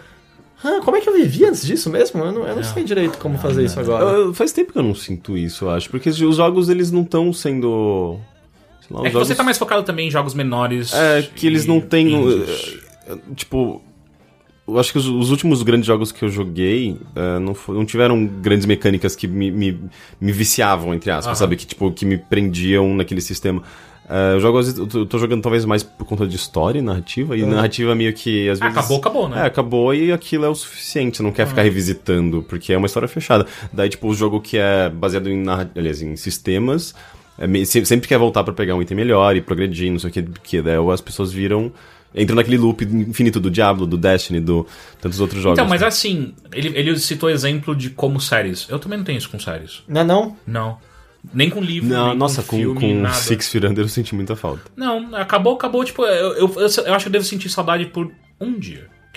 Eu ia assistir amanhã de novo, como... Não assisti, próximo, no outro dia. Eu tô sentindo falta de Steven Universe, que não tá rolando... Eu acho que teve uma pausa nos episódios. Tipo, Archer, que eu amo Archer. Acabou a última temporada de Netflix, umas 2 vezes eu entrei, tipo... podia ter outra não, mas tudo bem, foda-se. Vamos assistir Bob's Burger. Pra mim eu tenho, tipo, não tem Doctor Who novo, eu quero ver mais Doctor Who. Eu sinto um pouquinho com isso. Porque é diferente, sei lá, tem histórias fechadas, sei lá, filme, que tem uma estrutura um pouco mais contida.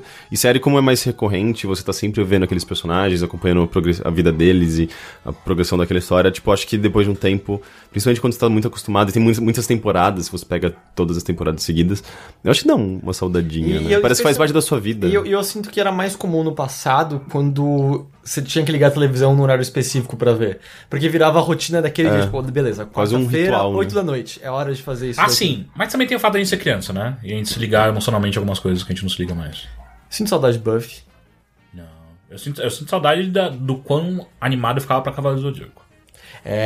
Puta, a época de Dragon Ball Z na televisão, tipo, meu Deus, 6h30 da tarde. Agora vai a porra do Freeza, filha da puta.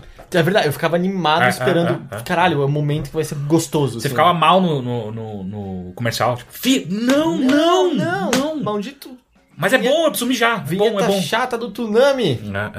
O próximo e-mail, ele não pediu pra ser anônimo, mas eu achei preferível colocar. Olá, sobrecargueiros, tudo beleza? Tenho 19 anos e queria saber a opinião dos senhores sobre um problema. Eu tenho um amigo que conheço desde a minha tenra infância e estivemos juntos sempre, o ajudando um ao outro no que quer que precisássemos. Pois bem, este cara sempre teve uma paixão por mercado e empreendedorismo e sonha em montar startups e concretizar projetos pessoais grandes como jogos e filmes. Sempre achei que ele tivesse muito potencial, mas sempre o achei afobado demais, se apressando demais nos detalhes grandes dos projetos e deixando de focar nos detalhes pequenos. O meu problema agora ele veio com mais um projeto e, como de costume, resolveu me incluir numa posição alta para a qual não tenho aptidão alguma, produtor executivo. E também, como de costume, sei que esse novo projeto vai flopar como os anteriores. Para tal projeto, é necessário capital que nenhum de nós dois, jovens, recém-chegados na faculdade, tem para investir. Sem mais me alongar, preciso que os senhores digam como dizer para esse amigo que eu não quero fazer parte desse projeto, e possivelmente nenhum outro projeto futuro, sem parecer o pior amigo de todos, sem parecer que eu não confio nele, evitando que ele também perca a confiança em mim. Um forte abraço aos senhores, continuem com grande sucesso. Obrigado. Eu acho que nesse caso específico você não precisa falar nada, porque você precisa de capital e vocês não têm, esse porra não vai nunca levantar do chão. É simples assim. Ou é que vai que o cara vai se afundar em empréstimo, isso é pior ainda. Ah, não, mas se você vê que o cara tá indo pro lado de empréstimo... Calma, sério, especialmente, pelo menos a gente não é economista, mas a gente conversou com pessoas. O pessoal não é inteligente que a gente. Se tem um momento que você não quer pedir empréstimo, é o momento atual do Brasil, ok? Eu aposto que vai ter pessoas ouvindo a gente e vão corroborar com isso. Sim. Mas eu acho que assim, se ele é seu amigo mesmo, ou você pode dizer, cara, eu não estou... Não é minha pegada, pessoalmente interessado, porque especialmente numa startup, um risco desse, se você não tem investimento pessoal, emocional, me parece... Você nunca vai dar certo isso aí. Acho meio difícil. Acho que você pode usar esse lado, mas eu acho que... E talvez não... Às vezes eu abrir o jogo pra ele sobre isso, tipo, cara, ok, vamos sentar. Projeto passado seu, esse aqui deu errado. Por quê? Olha os detalhes que você tá deixando passar, olha os detalhes que você tá ignorando.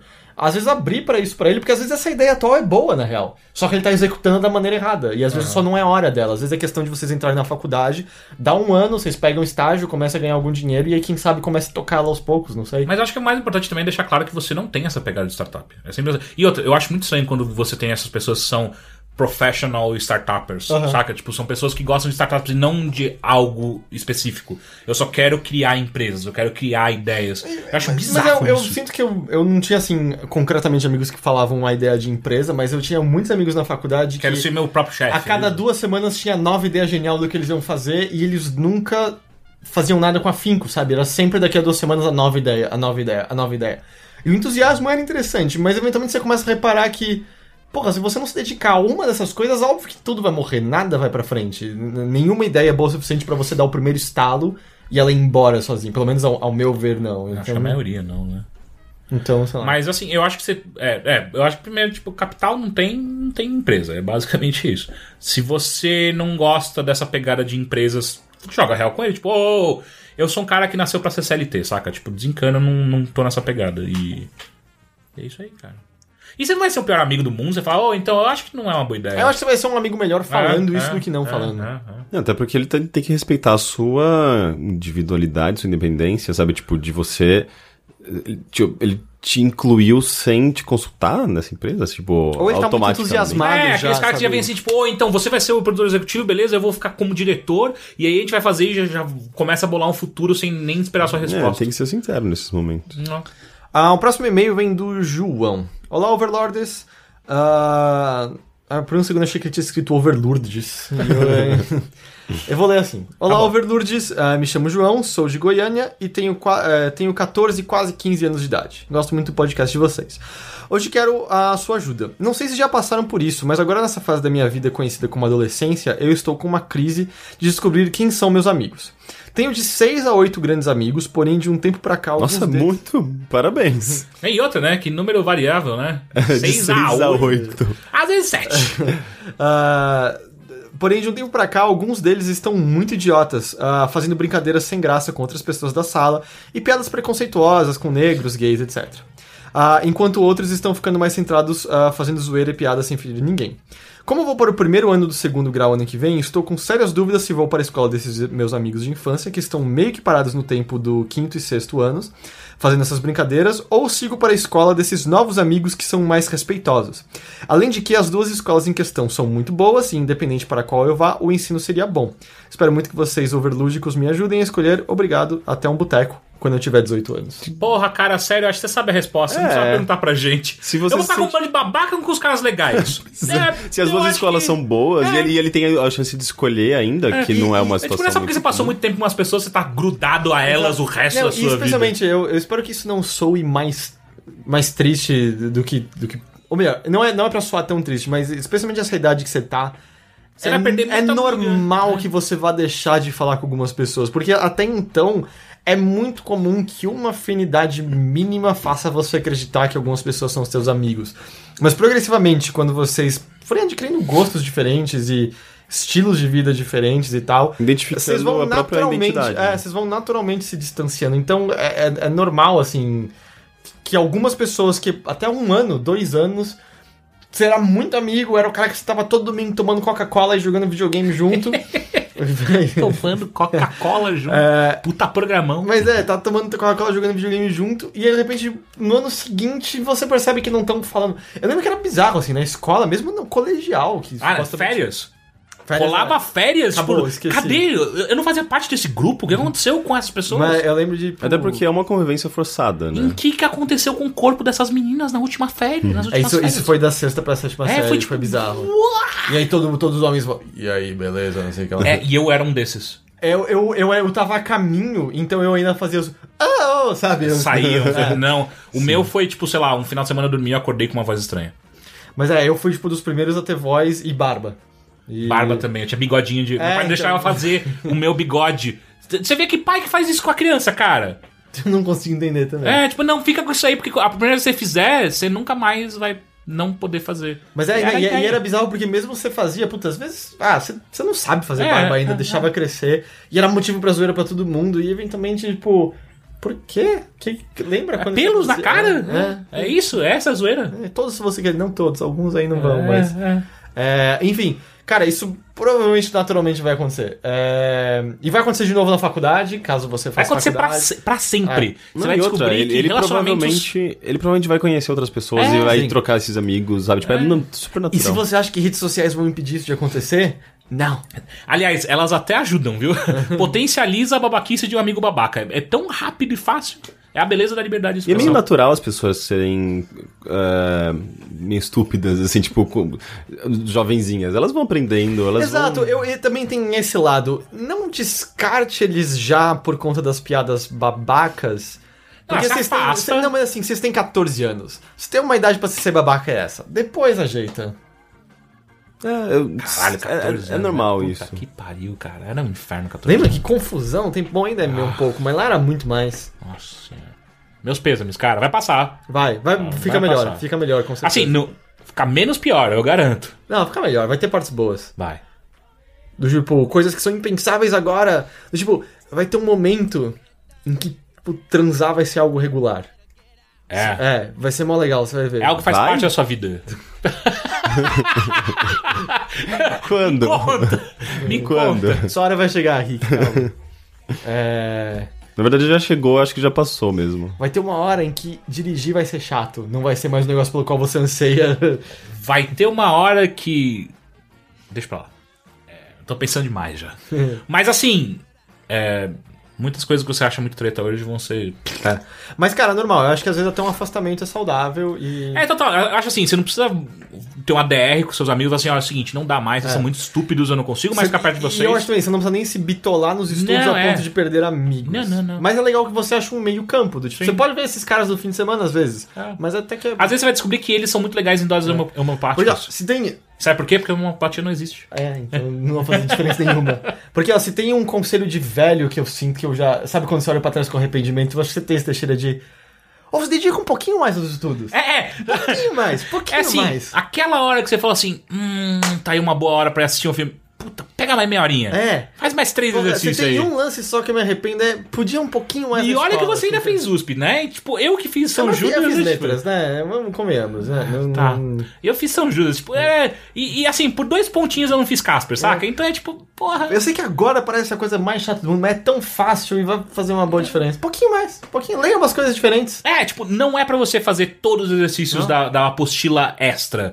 Faz 2. Se tem um arrependimento assim que eu gostaria de voltar pro Heitor do passado e falar, seria isso. Porra, pra caralho. Junto de lave essas cerejas. Só um tiquinho. Então é isso, por esse episódio de Mothership. Com esse tom bonito. O Henrique tá pensando ainda sobre quando ele vai transar. Ok. Provavelmente. Então tá. Muito obrigado, senhores. Muito obrigado. E a gente tá de volta então na semana que vem. Sim. Com essa loucura engatando, cara. Você tá ligado que 2 semanas é Metal Gear, né? Metal Gear, Mad Max, senhora. E aí não para mais. Mad Max é meu! Você não prefere Metal Gear? Sobrou Metal Gear pra você. Você não prefere Metal Gear e eu pego o Mad Max? Não! Você jogou todos os Metal Gear, eu não. Ok. Não, eu quero jogar Metal Gear. Eu também quero, mas pra jogar pra trabalhar eu prefiro jogar o Mad Max. Então é isso, gente. Daqui a 7 dias a gente tá de volta. Na verdade, dessa vez foram 6 dias, porque o último atrasou. Atrasou, mas no final é uma coisa boa, porque agora vocês escutarem com mais rápido. Com uma diferença de tempo. Mas enfim, tchau, gente. Tchau! Tchau.